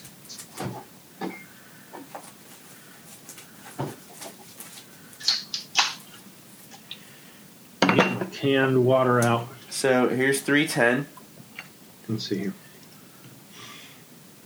310. Ooh, yeah. 310. Oh, yeah. Mm-hmm. So when he rang me up, I had all the way up to 323, including that Hulk cover. And then he's like 323. I'm like, I've got the money, but not now. Isn't it Gray Hulk? Yeah, Gray Hulk. Here's my Crypt of Dawn. I've always wanted this comic book. Dude, I think I've got that one. It's not Cry for Dawn, it's Crypt. And here's my Witchblade number 1. I've always wanted this one too. Michael Turner. I know it's. I get you. And the Gen 13 number 1. No, now I'm gonna Google at you. Yeah, I'm never. What the fuck is up with Gen 13? I've never read it. I've never read it. I have no idea what it's about. I don't care. Oh, okay. But I just wanted it. But like I am so close to having all the amazing Spider-Man Spideys. And then I'm gonna work on getting all of the McFarlane Hulks, and then I'm gonna complete my Spawn collection. I'm gonna after the list on my list for the hunt is all the Maximum Carnages. There's some missing issues of Ice Cream Man, but I mean, like Tony goes crazy on these things, like getting like every issue of X Factor. Like I don't think you really like X Factor that much. No one ever likes X Factor that much, but you know I'm not gonna. But then at All Seeds the other day, I spotted a Preacher number 1 for 180. Whoa. And I think I'm gonna go ahead and save the money to get it, and then buy the hardbounds, because it will eventually, if I come across and get every single issue for single, but I'm not gonna compromise on my Sandman. I want every fucking issue of the Sandman, individual. Those are my list. Like, and like, I guess we should have been recording, but at the same time, the fact that those are my creme de la cremes. Like, okay, if I ever am a millionaire and get Action Comics number 1, obviously I'm going to be a 100-aire after that. But it's fine. But like, the ones I care about have sentimental value to me. I'm glad we have Tony on the crew, but he definitely has a completist mentality, but I don't feel that he enjoys the comics that he's collecting as much as I think he should. Other than Batman, he's got everything. Batman, he's got everything, but everything else is like, I think he just like picks something and he just has to finish it. But these McFarlanes, man, I've got a 300. This is mine. I earned this. There are many like it, but this one is mine. That's a great point. But this one is mine. And when I was like, listen, I can't spend $300 something bucks today. I could have, but I was like, I'll put him back. And he's like, where are you going? I'm going to put him back where I found him. He's like, no, let's go put it in your pull list, in your drawer. And you can 300's a hard one. And you can whittle. Yeah, this was the cherry. And he's like, you can whittle away at these because you're a good customer, and I enjoy what y'all do. So that was, I get it. He was being a businessman, but at the same time, he could have made the choice and said, someone's going to walk in and want these comics right away, and fuck this guy. I can guarantee you what's in my pool drawer at Ed's is sacred. It's not going anywhere. It's not going anywhere, and that means a lot to me. But like getting these, I'm kind of beside myself. I'm actually glad we're not recording because it's been a long day. We're still recording. Yeah, we're still recording. But these McFarlane Spider-Mans, man, like I can't believe I own these, man. I just can't believe it. That's a tough one. I can't remember the last time I felt like that about something. I mean, I've made some weird, good deals lately, but they're mine. I've got, and then to round up the story, I've got all the TDK box sets that are the special editions. I have my Becky Cloonan fucking Constantine signed that she drew. I've got my I've got the Girls #1. I've got all of by the Luna Brothers. Like these guys, like these comics. I've got all Morning Glories. Like these don't mean shit to anyone. I've got Crypt of Dawn #1. Mm-hmm. I've got a large thing of fucking Chaos Comics. I've got a full run of Married with Children. And you got all the X-Men, right? I'm sorry, you've got all the X-Files. I have all the X-Files, the tops. Yeah. The top ones, yeah. There's a couple I'm missing from the IDW series, and I was going through my... But I've got Witchblade now. And Ed was like, hey, I've got issues 2 through 10 too. And I was like, fucking put them in a box. I want to go back to that vintage stock. Right. I need to get my comics out, but I want to go back to that vintage stock and buy every one of those Star Trek comics. All of the DC Star Trek, the Peter David stuff. Ooh. For that price, why the hell not? I gotta say, man, that you've inspired me. Once I have knocked out a bunch of shit on my list, I want all the original... I want all the G.I. Joes. Dude, G.I. Joe, I've seen some crazy G.I. Joe issues lately that I'm like, I can't believe, this is sitting around. I get that it's this price and stuff like that. Yeah. Because, like, those later issues in the, 145 and up, 145 to 155 had a very low print run. I did buy a box of the new Innistrad boosters. Okay, the new Innistrad is very werewolf-based. It is. The next one is vampire based, and I'm gonna hit that up. Is that Innistrad? It's Innistrad Part 2 for this. Oh, that's great. Well, then I'll just go. Yeah, we'll have them. We'll have a vampire versus werewolf situation going on. Dude, I bought a Sorin today that I didn't have. All right. Let's give this a clap. I'm inspired. I'm on the jazz. Okay, ready? Here we go. In 3, 2. Oh, wait a minute. Sorry. So it's 1 hour, 30 minutes, and 25 seconds. In 3, 2, 1. We're back from taking a quick whizzy. we had a Wizard magazine break. Well, the dude over at Mile High is saving pretty much all of them for me. Because I don't... If you're listening, if you get them, I don't fucking care. They belong to you. But I want them for my archives. But we were discussing how the latest Magic the Gathering box set is Innistrad. Excuse me. Innistrad. Heavy werewolf. Next one's going to be vampire. That's right, yeah. I bought a box of booster sets today. Haven't opened them yet, but the fact that it's werewolf, fine, but it's still Innistrad, and the fact that the next box is Innistrad, the reason I want to bring this up, obviously we're going to buy maybe 1 or 2 commander decks. It's just kind of given. Like, why? Yeah, as long as it's something that makes sense. Why not? The ones, I haven't picked up any of the new ones. I haven't. I especially... they're fun. I'm not a big fan of, 3 colors in one deck. Yeah. I get it. You got to learn it. I know how to do it. I just don't want to. And I haven't found anything that really called to me. The last time I got a commander deck from 2 years ago, and I've never used it. I got some Vampirella sleeves for it, and I'm like, I don't really like this.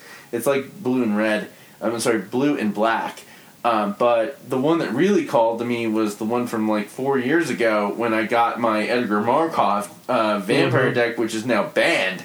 The reason I'm bringing all this up is if I bought a box in Innistrad. I have the pre-release box so you can get the official die, which is fine. I'm a sucker for that sort of bullshit. But I'm saying if you buy a box of latest Innistrad and we both buy a box of Vampire Innistrad, I say we make up our own rules for deck building and also how the game is played, Minefield style. We can do this. We can do this, especially if we make certain rules that break rules that regular MTG is fucking with. And at the same time, we do a sister show because Morales really wants to do because 2 weeks ago they just finished the WWE draft of who's going where to SmackDown or Raw. Where if we did, I don't know how catched up you are on AEW, but I never miss it. To do a fantasy draft of Dynamite to Rampage. And to put it in perspective, CM Punk is back. I know you know that. But he's only been wrestling on Rampage, which is Friday nights, only an hour. And my buddy Tom was like, what do you think they're doing that? I'm like, it makes perfect sense. They've already caught the key demographic for 18 to like 27 or something like that. That's consistently beating out WWE. Now they're doing... They did the Wednesday Night War with NXT. They won. NXT retreated to Tuesday and then completely rebranded, and it's fucking garbage. And this week, Raw hit lows of viewership since 2003, and it's bad. And I'm excited for it. I'm worried because I think AEW has too much of a roster. With so many shows, we got Elevation on Mondays, we got Dark on Tuesdays, we got Dynamite on Wednesdays, and we got Rampage on Fridays. And don't forget, to a lesser extent, we got Being the Elite that also shows up around noonish on Mondays. It's a lot of fucking content. So I say we make up the rules for the draft, and constantly keep track. Have you ever seen how people play fantasy football? I never have. I can't get into it. My cousin was just telling me about it because he does it. But no, I've never done it. I tried doing like a movie draft. I say we make up the rules how to do a Minefields Commander deck.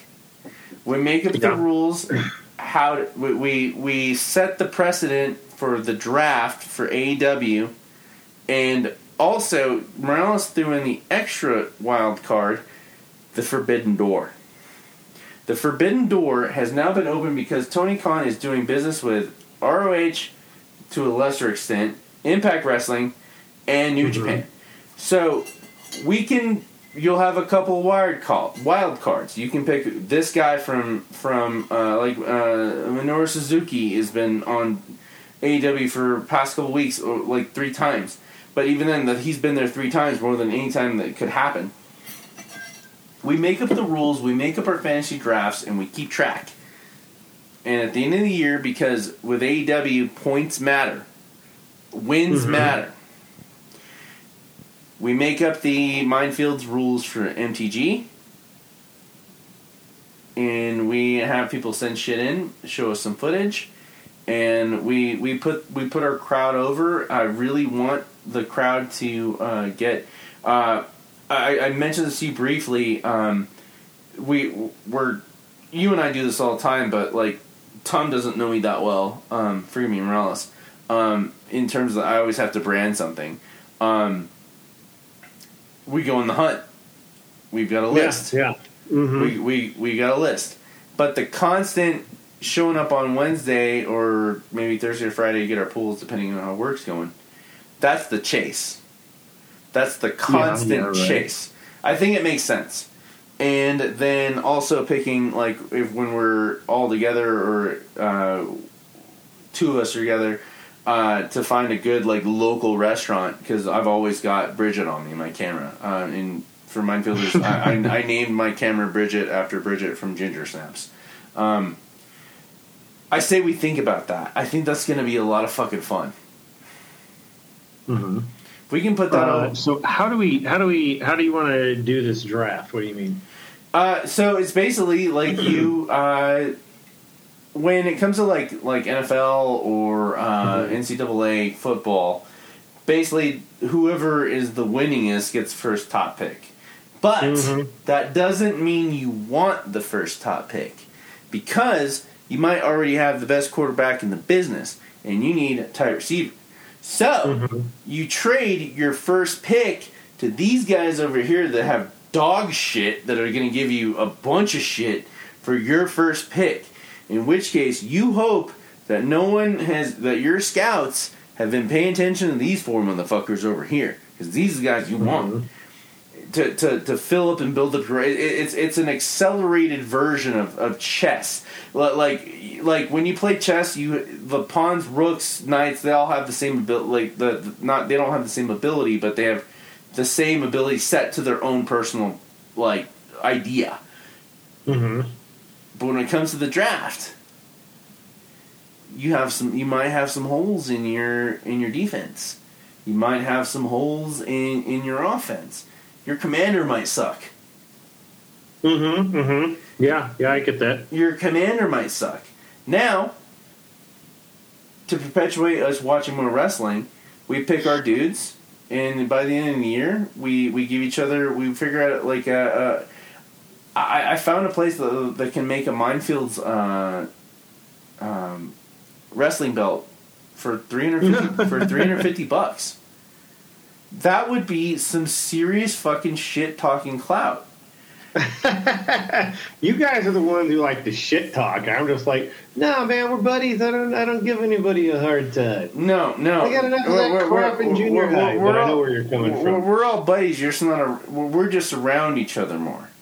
I say we figure out, get a Mindfields belt, maybe every quarter, every AEW pay-per-view. Who has the best picks from the draft? Now, your top guy might have lost, but if you pick for him to lose, that means you get more points. And then at the end of that, we figure out who's going to do it. Plus, it keeps us on our heels and toes, watching the show, keeping up with the fucking business, because we've got New Era. Yeah. And I mentioned to you text. I really need you there in November. I don't know what to tell you right now. Say yes. I'll say yes. It doesn't mean anything. I got to start working again. Yeah, I know you got to start working again, but your mobster union crony guys haven't finished off enough guys. You can spare $50 to get on a fucking Southwest flight and get your ass here. I don't even know if that airline may or may not exist any longer by that point. My sister, when is it, dude? You sent me some stuff and haven't told me anything else about it. You just said, "Hey, you got to be here," and I'm like, I don't know what else you're. What is it? No, I just need you here. I understand. I just need you here. You've never been on the production side of the wrestling business to get correctly on the jazz. I'm always kind of disappointed that whenever these shows are coming into my town, they don't. That nobody calls me and says, "Hey, dude, you want to come and work on one of these shows?" Yeah, because they don't think they can afford you or even know who the hell you are. Because these guys are fucking indie wrestler bookers, dude. No, not that. I'm talking about the big ones.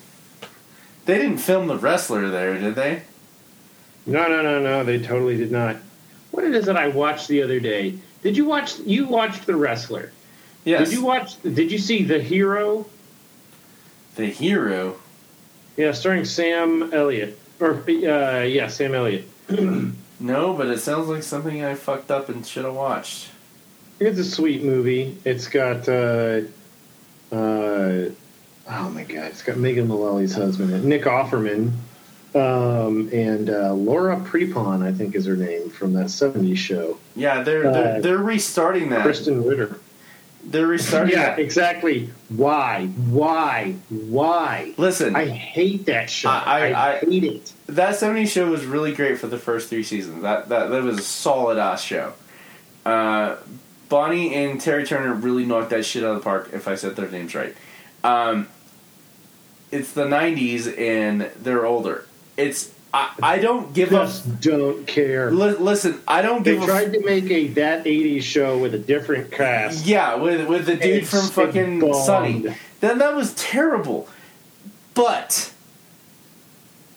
I will never... I don't think anybody cares about Ashton Kutcher anymore. No. You gotta let me talk for just 1 second. And I get Topher Grace is miserable. I remember a couple years ago, if I ever... this was like 3 months into me courting you, because it was not letting you go anywhere. You're still questioning, why is this guy not letting me fucking not pay attention to him? I'm watching Spider... no, I texted you... If I ever see Topher Grace in the fucking street, I'm going to punch him in the goddamn dick. And you just responded... I remember that. I will never forget that. You just responded, stop watching Spider-Man 3. Okay, cool. Yeah, that's reasonable. However, here's my argument. Here is my... I think I'm right. Kurtwood Smith, yes, sir. Yes, ma'am. Please don't put your foot in my ass. I love you, Kurtwood Smith. Everything you do is gold. He was the best thing he's ever done, and he's done a lot of great things. RoboCop. One of the best villains. So good. So good. Dude, I was so fucking pissed you weren't with us when we were first resetting up everything for our new era. Mm-hmm. Last month, we showed up early, like on a Wednesday, because we set up on Wednesdays. We get there, we show up late, classic style. We fucking took a right turn at Albuquerque, whatever. It's Denver. Mm-hmm. We're an hour and a half late, and I'm moving a box of comics, because where we set up the ring in Mile High, which is, by the way, where Diamond used to be in one sense of two, we're setting up the carpet, and Chuck is asking us to move boxes of comic books, long boxes. And I pick up a box of comics, and this was the most strenuous thing in the world. Not because of the weight, but because I picked up this box, and as it shuffled as I'm carrying it, RoboCop IDW and old school 90s RoboCop. I picked up a box. Stuff. I picked up a box of RoboCop, and I said, Morales, now, here. And he's like, oh, fuck, Colin... It's a good thing Colin's not here, he'd be broke. I'm like, dude, this is all of them. And, and it was all of the things we covered, and I was like, oh, I'm touching it. And I was like, can you hold these for me? Yeah, we'll get them holding for you. But, it was just the jazz. It was just the jazz. It was, we're doing everything we can to make everything look great, and, a box full of fucking RoboCop comics, man. And it was funny, now that I think about it, because I thumbed through a couple of them. The only person that looked who they were supposed to be was Kurtwood Smith. And the Star Trek comic we were talking about earlier, the only one that looked like they were supposed to be was not Barclay. Yeah, they could not really land his look in that book. No, they couldn't. But they got a transporter guy. O'Brien? Oh yeah, they did a good job. They got an amazing job on O'Brien. He looked perfect, and you got to be there. Just we'll pay for your ticket. Oh, for crying out loud! I can come up and visit. It's not that big of a deal. We actually have been wanting to ask you about this for a while, but if that happens, that means you got to get there about a day and a half early, so we can get completely toasted when you show up, and then drive our hung asses over to Mile High. Spend about. I do not do that anymore. What? You're not driving? No, dude, I'm not getting wasted. I just can't do it. It's physically impossible. Oh, okay, that's fine. Then we won't get wasted. Yeah, I just can't. Can't. That's fine. I'm like, I get literally almost incapable of drinking at all now. It's okay. We won't. You can stay sober. Now, anyway, I got some tea the other day that you're gonna really like. Yeah, is it like liver disaster? Liver disaster? Tea doesn't destroy livers. No, it improves your liver. Oh, well. It's what was it? It's Ramona Flowers had some in her her cabinet. Yeah. It'll do that too. Anyway, November. I gotcha.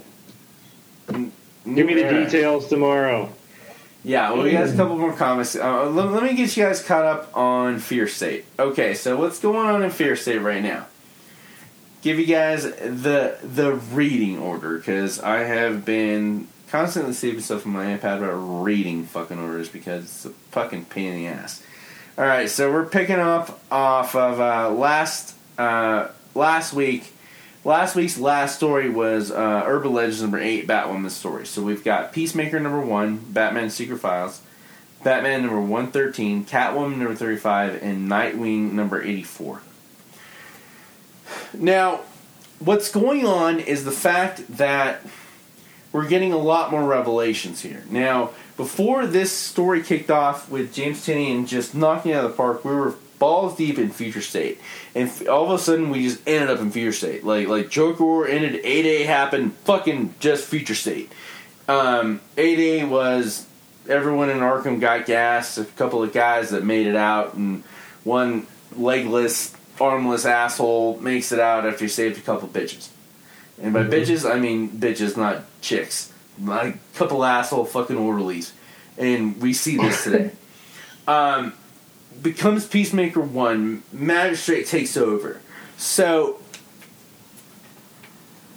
it's 3 years ago we had the Riddler story, where Snyder really knocked it out of the park with Coppola really putting over a really kick-ass Riddler story. I remember finishing like, how the hell did we just get through a Riddler story that was that fucking good?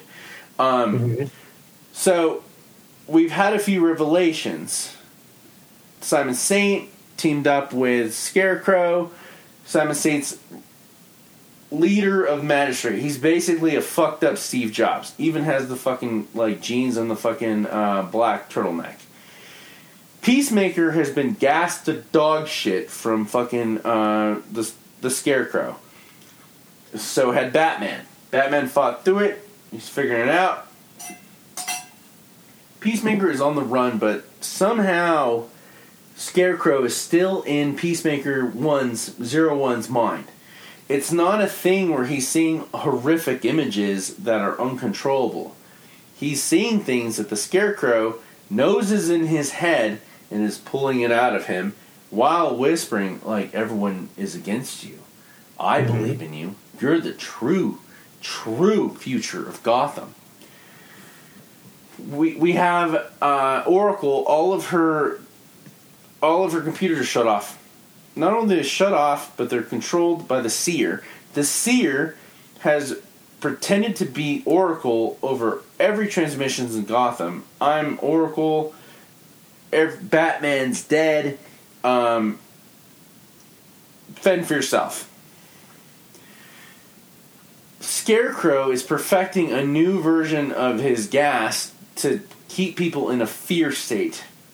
And we mentioned this last time about how political intrigue is involved, in not like in a Tom Clancy sense. Like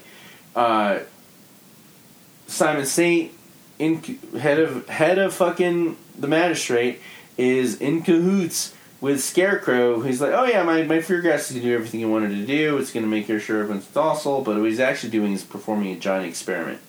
Now, the leader of the Uncollective, who Miracle Molly belongs to, has a machine that is a variant version of Morpheus's red or blue pill. Imagine giving remember the red pill? You stay in Wonderland, see how far the river up. how the rabbit hole goes. Take the blue pill, wake in bed tomorrow, and believe whatever the fuck you want to believe. Now, head of the Unsane Corporation has a machine that will erase all of your shame and all of your transgressions, but still allow you to know how to do algebra and everything you know how to do. It's going to erase all of your trauma. But now, that's how Miracle Molly was born. She was basically a Tom Anderson, and her trauma got erased. Now she's Miracle Molly. She has figured out that not only is Scarecrow copying this technology, but using it against the people of Gotham on an even higher level. So while he creates a fear state in terms of, like, you know, the fake Oracle, the Seer, saying, like, hey, Batman's dead, everyone's eating each other, don't go outside. Don't go outside, everything's fucked. Oracle's trying to shut that shit down. Like, the latest issue of Nightwing was, and also, let's see, going through it. In Nightwing is Babs is, like, shutting everything down. She knows where her original hard drives are, and on the way there, she suits up as Batgirl, and Nightwing's like, what the fuck you doing? Everything in your spine is not reliable. And she's like, we're the best team, let's do this. There's a big scary moment, but at the same time, she destroys everything that she's worked for. On the way there, Nightwing is talking to her like, hey, isn't this great times? Because they're in love. But the Seer is transmitting into there. He's completely hacked everything she has. I know where you're going. She knows where we're going. I knew she'd know where we're going. Or he. One step ahead. Well, what sort of technology are you talking about? Dick is talking about this technology. And, do you...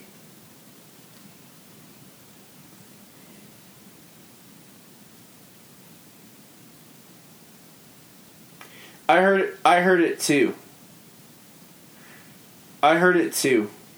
Yeah, I don't know what that is. Just some kind of weird... Just people outside. I don't know. I have no idea. I don't hear any glass breaking, so I don't care. I mean, they're not... Just people being loud. Cool. Well, on the way to destroy Oracle's technology, she reveals that, and Seer is like, wow, you invaded people's privacy like no one's ever done before. So it's like a step above what happened in the Dark Knigget. Like, remember, like, when... the big cell phone sonar situation. All of that. She's had it set up for a while. Yeah. And this is wrong. She's like, yeah, I know, but, like, you know, it didn't really matter because I felt like it was doing a job, and then we flash to the other side. Nightwing just abandoned Bloodhaven, like, basically Hell's Kitchen out of Gotham.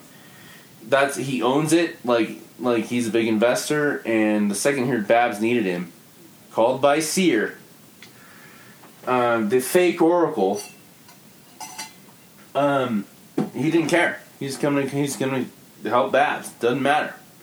Catwoman, Selena Kyle, in the alleys, their place is ravaged by war. I mean, they're basically in Seriota. Like, it's basically like that, and it's way worse. And the problem here is the fact that everyone thinks that Batman is dead. Fear toxin is going through everything, but what's really triggering everyone is what's on the news and what's on the radio. They're controlling everything. The Magistrate has taken over Gotham City Police Department. They have higher priorities, license to kill. Peacemaker 1 is their cybernetic enhancement RoboCop that is gassed to shit from fucking fear gas, and they can't wrangle him because he got even like a way more potent dose of it. Selena Kyle has the added chore is the fact that Poison Ivy is split into two people right now. Her id and ego are split. Her ego is hidden among the foliage and the trees outside of Gotham. Love and Compassion is a broken person that Selena Kyle is trying to take care of. Yeah. Now, other side of Poison Ivy is like, you wandered here, we're gonna kill you. Like it's a full on ego. She's helping all the refugees from A-Day and from Fear State. The problem is that all of her plants have grown beneath the bedrock of Gotham. Yeah, you were talking about that a couple of weeks ago. If Tony was. If she has a fuck this place manic episode. Yeah, she could just eliminate the whole city. Eliminate the whole city. Yeah. So what's happening in Catwoman right now is they're doing. It was funny. It was just like the diversion tactics in the A-Team movie when package is moving out. Package is moving out here in this truck. Oh wait, hold on a second. There's like 18 other trucks. Wait, this is a diversion. This is what's going on here. They need to get both sides of Poison Ivy together. There's another Batman that's cleaning up on the sidelines. We have all Robin, Nightwing, everything is going wrong. Batwoman tries to save Batgirl, who is on TV killing perps, but Seer had actually manipulated all of the television feeds and made it look like Batwoman murdered a bunch of fucking civilians. Batwoman gets there, gets her out of the fucking jazz.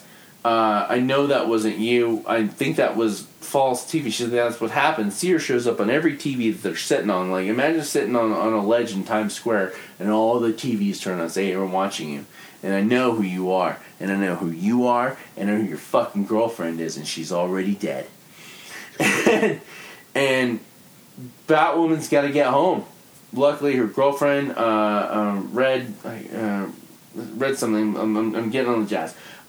Finish these people off, but Batman is operating out of the streets. Within all pages of Detective, we've got Miracle Molly, who figures out that that Simon Saint used to work for the same company that employed the Mad Hatter. And Mad Hatter, I haven't thought about him in a long time. And the lead assistant on Mad Hatter's experiments is the leader of the Uncollective, the guy that is offering you the ultimate red pill. Yeah. And that I think that he has infiltrated this technology, and it's hidden in Your Base Was Destroyed. Not what I showed you, not what anyone knows. And they get there. There is a stray fucking henchman for the Scarecrow, powered by some Miracle Molly gauntlets. She, disables them. All right, they're disabled. He's 400 pounds. I've tackled worse. Boom, boot to the face. Boom, done. Sassel's on his fucking back. We're talking about a machine that can erase things selectively out of your mind. While in a state of fear, while everything's vigilante, we've got all these rogue assholes that still worship the Joker. Gotham is an absolute, complete chaos from every book. Every single one makes sense. It doesn't matter which one you read. You'll have a little bleep of a word or a paragraph. This happened before this. Okay, I remember that, but it's not... Thank goodness. When they pull that stuff, that stuff is awesome. I would love it when they do that. You got to get all these editors talking to be able to make it work. This is why I told Ed, give me your fucking Fear State book. As opposed to when the last one I signed up for was Fear Itself, and well, here's 4 issues that don't mean shit of fucking X-Men. Here's some 4 issues that don't mean shit about the fucking Avengers. Only one thing happens in these 4 books. It's going to cost you $36 that you could easily just recap. Every little book matters. They're all connected. All the artwork's amazing. And I'm still shifting back and forth. after back in February when we were losing our shit over Future State, was Future State showing what's going to happen if... I thought it was going to be a weird connection of how it happened. Obviously, it's the easiest thing. I'm thinking they showed us the fear of how bad it's going to be if we don't stop what's actually happening right fucking now. And, yeah, there was a bunch of Bat books, man. Again, it was, Batman's story, or Batman 8, we talked about last week. Batman's Secret Files, Peacemaker was, this is the last one I'll talk about, because we talked about 113 and Cat 135 and Nightwing 84. Secret Files, Peacemaker #1. As he's trying to escape the fear toxin that is completely encapsulated him, and he's not imagining that he's talking to the Scarecrow. The Scarecrow is there and actively communicating with him. This is not like some weird computer brain champ. Like nothing like that. And he is the third generation. When we first met the guy that was going to become Peacekeeper 01, he was a failure. His great grandfather was a Gotham police cop, or police cop. Stupid. And so was his dad. His dad, his great grandfather, came from across the pond and was developing the bridge that was basically connecting New York City to Jersey. And they skimped on all of the parts, and his great grandfather was unfortunately part of a large group of people that died when the shoddy materials they were using, they were forced to use, because it's all they had, that's the only job you can get, collapse, hollow concrete. We've seen it happen on random newsreels. His great-grandfather, cop, his regular grandfather, and his dad, cop too. His dad was one of the cops that was on the force when Gordon showed up from Chicago. Okay. And his dad and all of his uncles, aunts, all of the people in the force were all in Falcone's pocket. And this issue was a flashback where his dad brings him on the job. Not the job, but the job.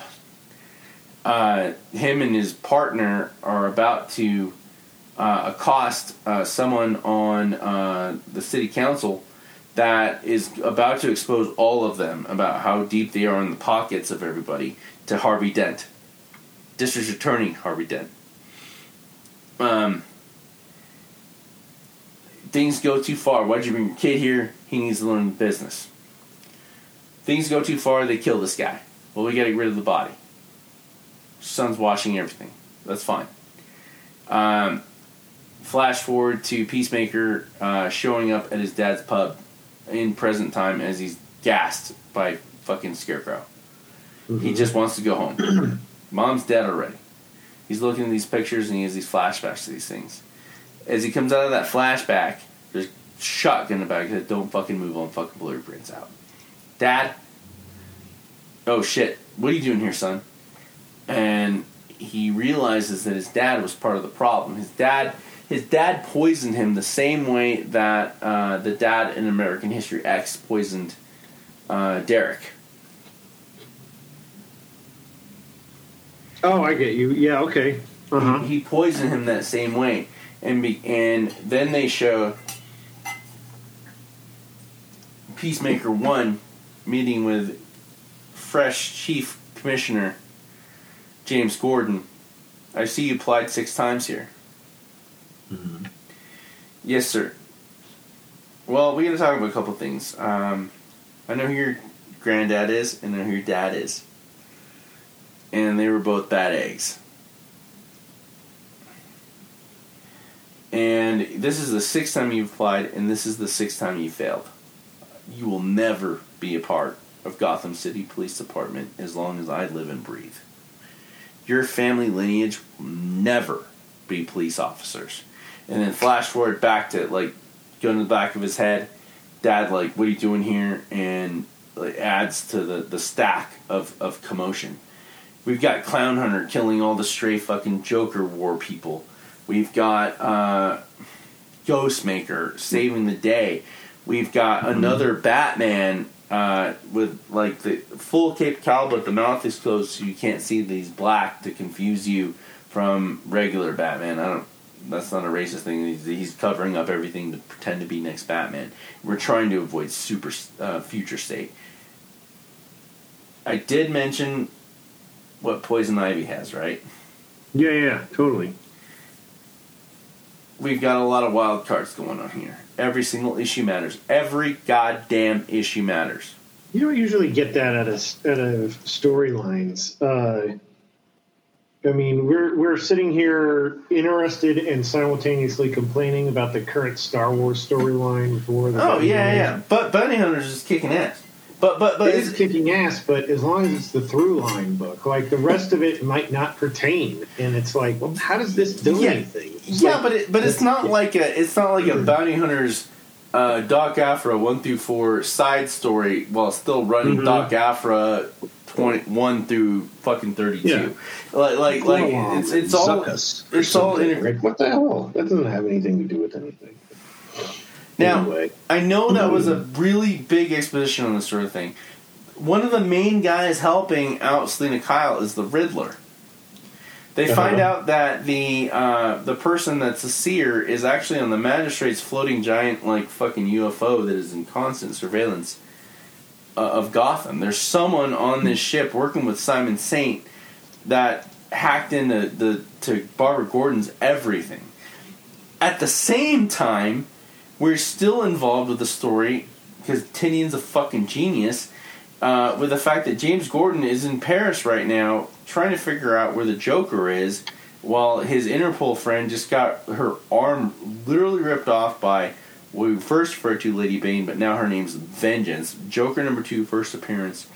Tynion has introduced so many fucking new characters. Peacemaker 01, Punchline, Clown Killer.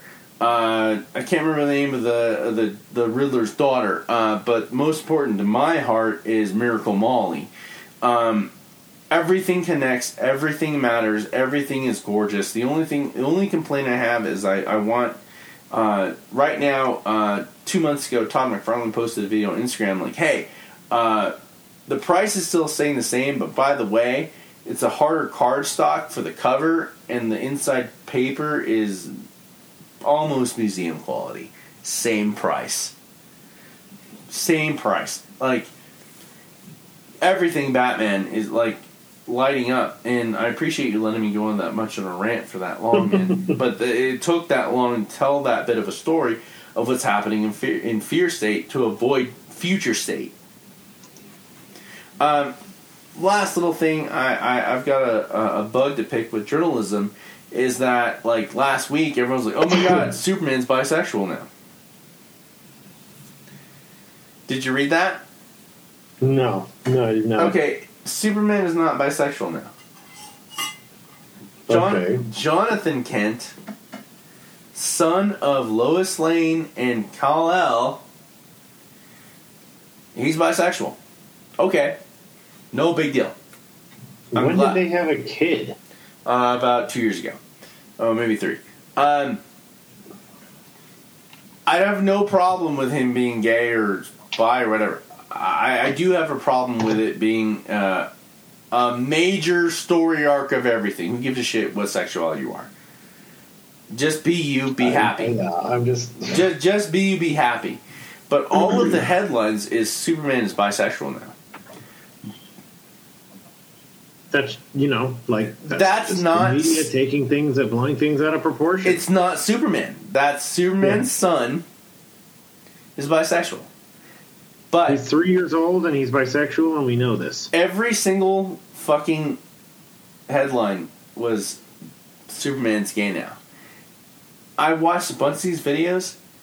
Very rarely did they mention that it was actually Jonathan Kent, his son. Yeah. it was all hype. It was all clickbait. They clickbait everything. Like they didn't say son of Superman is bisexual.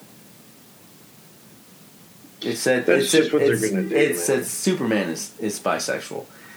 Mm-hmm. And of course, a lot of people responded because they didn't understand. They thought, like I think mayor of Miami or someone in Florida was like, "Oh no,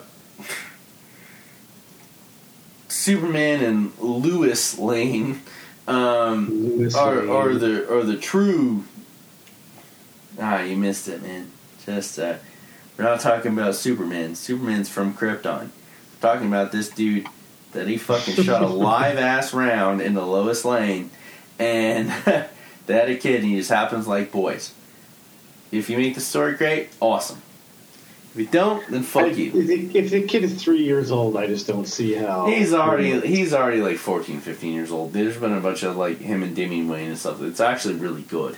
Not that I would suspect it to be bad, but I'm just saying like this sort of mishandling. If this is the story, it doesn't make any difference to me. The story is, hey, let's push this character's sexuality into the forefront of everything we ever do with him.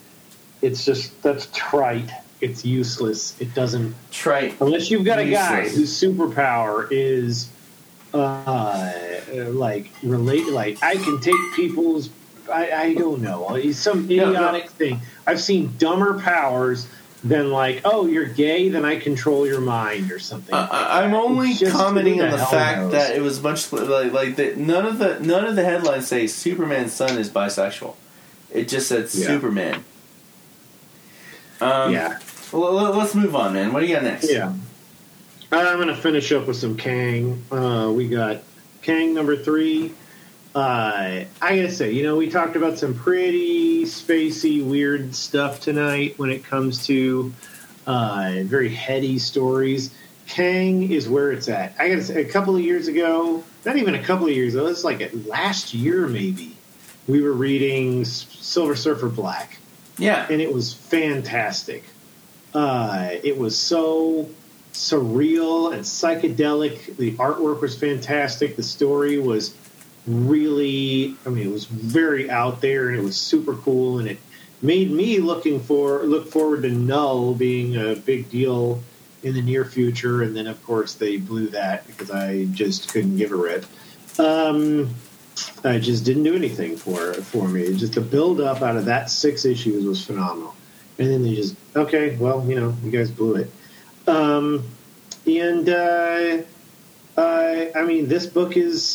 This book is where it's at for like the best quality artwork that they've got going on in Marvel right now, I think. And it's just that there's so much going on in most panels that it's hard to even discern it. It's hard to figure out what the heck's going on sometimes. So you have to be reading it, but the whole time I miss the old books where somebody was thinking to themselves, and they would say what they would say something, and somebody would think, and somebody's saying what they're doing, and that it all pertained. There are so many books now where there's dialogue going on with simultaneous, like, voiceover storytelling from a character. And I'm like, how much of this is relevant? How much of this am I supposed to be reading? I'm supposed to read all of this? Do I read it all? Do I read all of the purple boxes of internal dialogue and then go back and reread the entire book in just like spoken dialogue? Because it's getting confusing. Like, it's reading 2 books for the price of 1, maybe. It's too much information. And this trend, I need this trend to go away. Like, go back and read old Spidey, go back and read old Shield, go back and read anything in the 60s, even in the 80s. Characters are thinking things, they're saying something, they're thinking something else. Sometimes it pertains, sometimes it's the same thing. These characters are like self-deprecating, like in their thoughts, and I can't believe I'm talking to Captain America. Hey, Cap! It's just simple stuff like that. this is just reading two stories at the same time. And sometimes what they're saying pertains and sometimes they don't. That's my complaint. Like the book on I its would own always is complain still about amazing. that. I would always complain It's about this sort of thing. frustrating. I'm just, it's over, guys. Stop doing that. I appreciate the book still. It is way, way forward thinking, and it is, basically we've got, you got Nathaniel Richards who becomes Kang, confronting Kang at where we left off was in Abin Sur Apocalypse. Nathaniel Richards had been put through the ringer in a mind control thing by Kang, fighting Apocalypse forces to the point where he finally broke free, and he wants to take revenge on Kang by, approaching his enemy. And he does, and Apocalypse sends him into the future, which is essentially the past, which is essentially the future. It's just this loop. Correct. He sends him to the point in Avengers, the original Avengers, I think it's Avengers 2, where Kang arrives and the Avengers have to deal with him. And so Nathaniel Richards goes to that moment and sneaks into Kang's time ship and threatens him, and it's too late. The Avengers have already kicked him off, and he's leaving. And so he's got his gun trained on Kang, but then Dr. Doom shows up. And Doom is like, dude, I'm not going to let you guys get away with this stuff. You threatened me one time, I was infuriated, and I'm going to get you. Hold on this one. Mm-hmm. After what happened in the last two issues of Fantastic Four, where they did the Kang thing, and Reed Richards did the big swerve about which Kang he was. He tricked them all. I was confused about that they would so readily accept that there's a new Kang that showed up within his outside of space, within the time folds. Anything goes wrong, everything is fucked, and Reed tricks Kang and saves the day. But earlier in the issue, when he introduces himself, which one are you? He's like, you haven't met me yet. And I like that. That's cool. One of them said, Victor? Yeah.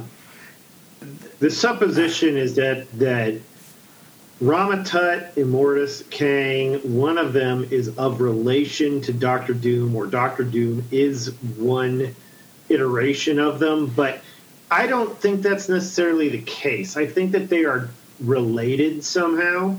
I think that's what we can take from it. Okay. I wanted that from it.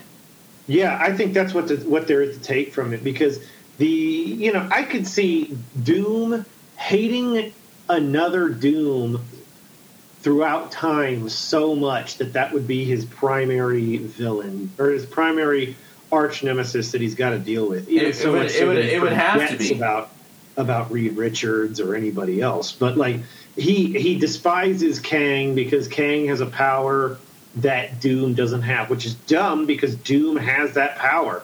I loved him showing up and being like, blah blah blah. I have time powers and I'm technological, but you guys don't realize I'm also magical. And it's like, of course they have to know that, but how do you counter that? The thing is, you've got Nathaniel Richards and you've got Kang having to battle down Doom, and neither of them can take him themselves. They have to join forces, and then Nathaniel turns his gun on Kang and blows him away. And he just keeps shooting him. And it's all because Kang eliminated Ravonna, who he'd fallen in love with in ancient Egypt. Right. But when he gets whisked into the far future, Ravonna is there. I think that it's the same kind of like Ravenloft storytelling with Strahd. It's the same type of like thing where you're just going to keep encountering the same woman throughout time, or someone's going to be born who looks like them. It's Dark Shadows. It's just any number of stories. I don't know why they're both gothic horror ones that come up, but the idea that you're going to keep being tortured by the same person appearing over and over again or something like that. And I love it. I've always loved that. So like they're playing a trope that I can certainly dig, and it doesn't, like, the thing that gets me is that this is killer storytelling that, in essence, however much this matters to the Marvel Universe, it doesn't matter equally, because it's time travel and dimensional travel, and any one of them can be Kang. There's no part of me that can keep up with the amount of looping and time traveling and who's what. Am I still Kang, or am I a different Kang? Not in the least bit. Not in the least bit. You cannot wrap your head around this. Like, even the Kang at the beginning of the story that was a drunk and trying to teach him something. Like, I don't care if that's the Kang of 10 decades from now or 6 decades from now. It could be any Kang. You just stick an alternate universe symbol next to these guys, and you know that this is just this loop. And it's the same thing, like even going back and looking at the Loki series. You know, Kang could be portrayed by literally any actor. It never has to be the same person, never has to be the same gender. It doesn't have to be the same anything. Just like Loki and all those variants, it's all the same thing. Any Kang can show up at any time and be the best good guy, and I believe it more than Magneto. That's a bold statement, man. Dude, I believe that any Kang could show up and say, hey, I need your help. I need the Illuminati to come in and help with this thing, blah, blah, blah. We can't trust this Kang. And in the end, they're like, we did trust this Kang. Like, it worked out and blah, blah, blah. Because we had to stop like 6 other Kangs, you know, or we had to stop Dr. Doom, made it, you know, with Kang or whatever. The reason why I don't really feel like Doom and Kang are ever one and the same is mainly going back to Infinity War number 5 back in like 1993 or whatever, where Kang and Doom team up to deal with the Magus. That one issue is like that's like a groundbreaking book that like finally pairs them up in a good way. We went through awesome. that. We covered that. Yeah, we covered that. It was kick ass. That was really kick ass. Learning all of that. I gotta say though, I think that the American public is in no way ready for Kang. No, we really just aren't. And I mean, that's the crazy thing. We're planting seeds for fascinating MCU storylines in, all over the place. We're planted for villains. Who's the next villain? What's going to catch? What's going to take? What are they going to love and what are they going to hate? And then what are we going to go back to because somebody's got a really good story? You know, oh yeah, who's going to propel this one? Is it going to be a Fantastic Four movie? Is it going to be an Avengers story? Kang could show up in every... Like, you could have a flagship FF movie 3 years from now or 3 movies from now, and the next 2 Avengers and Spider-Man, it doesn't matter. Doctor Strange, Kang could show up in literally every movie and be a problem or a helpful thing or a hindrance and have some masterful multi-puzzle piece sequence that gets us to Kang should be the next Thanos level villain, period. And if not that, and you've got to get Doom in there. Like, it's got to be. We can screw off on any more X stuff. Like, you could do this whole thing for all of phase whatever we're in. I have no idea what phase we're in, and Kang could be the villain in every one of those movies, and then Loki come in and save the day at the last minute, a la Green Goblin shooting the Skrull Queen, and just like be the world's finest superhero or something. Like, just any wacky shit could happen, right? And I'm just saying, like, Kang, you're right. Nobody can and that's the crazy thing. I don't think even when they were writing Kang in Avengers number 2 that anyone really knew what they were doing with this and what this meant. I think it's because a lot of the great science fiction novels hadn't even come out yet. The 50s, the 60s. You know what I mean? Like time travel stories. Even like the idea of the technology they were using. Not least It's even funny. You go back and look at that Kang issue, that original Kang issue, and he's just sitting there like, no, I don't have to do anything because you guys can't touch me. I'm just sitting here smoking a cigarette. That's like, oh my God, that's so 60s. That's hilarious. I'm just enjoying a cigarette. That's just funny as hell. Just chilling. Yeah, I don't know. Anyway, yeah, this book is fascinating. And like I say, I think that's the beauty of it. It's finished artwork. It matters as much as you can make it matter.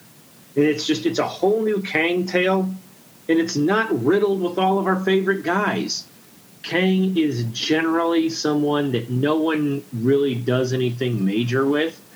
And, like, I love it when he's popping in, like, visiting with Doctor Doom or something like that. That's good stuff. You know what I mean? I really do, man, and I just need you to clear that up for me because I get why they're integrating it into the story to get people prepared, but no one has given a shit about Kang except people like you and I ever, and the Infinity Gauntlet was something that I feel like is in the back of the pop culture collective mind. Like, we know that there was something that someone did, but the snap was never that big. But I feel like they're doing Kang too early. Like the way I did when in Batman vs. Superman they bring out fucking Doomsday. I think that's the disappointing aspect of it. If you're going to do a major time travel story in the MCU... Guys, you already just did the time travel story to end them all. The time stone doesn't work. We don't know where they are. It's gone. It's broken or whatever. But, like, we're going to, we can do the quantum realm and we can travel through time because of the quantum realm. It's kind of like they just did it. Like, I was really hoping, let's go back and revisit all of the other stories, Back to the Future 2. And it would have been a whole Kang thing. But, it's just not what they did. I still go back and I look at Endgame, and I think it's a totally badass movie, and there are some huge moments in that, for sure. Right. But at the same time, I'm just like, I think they blew the time travel wad it's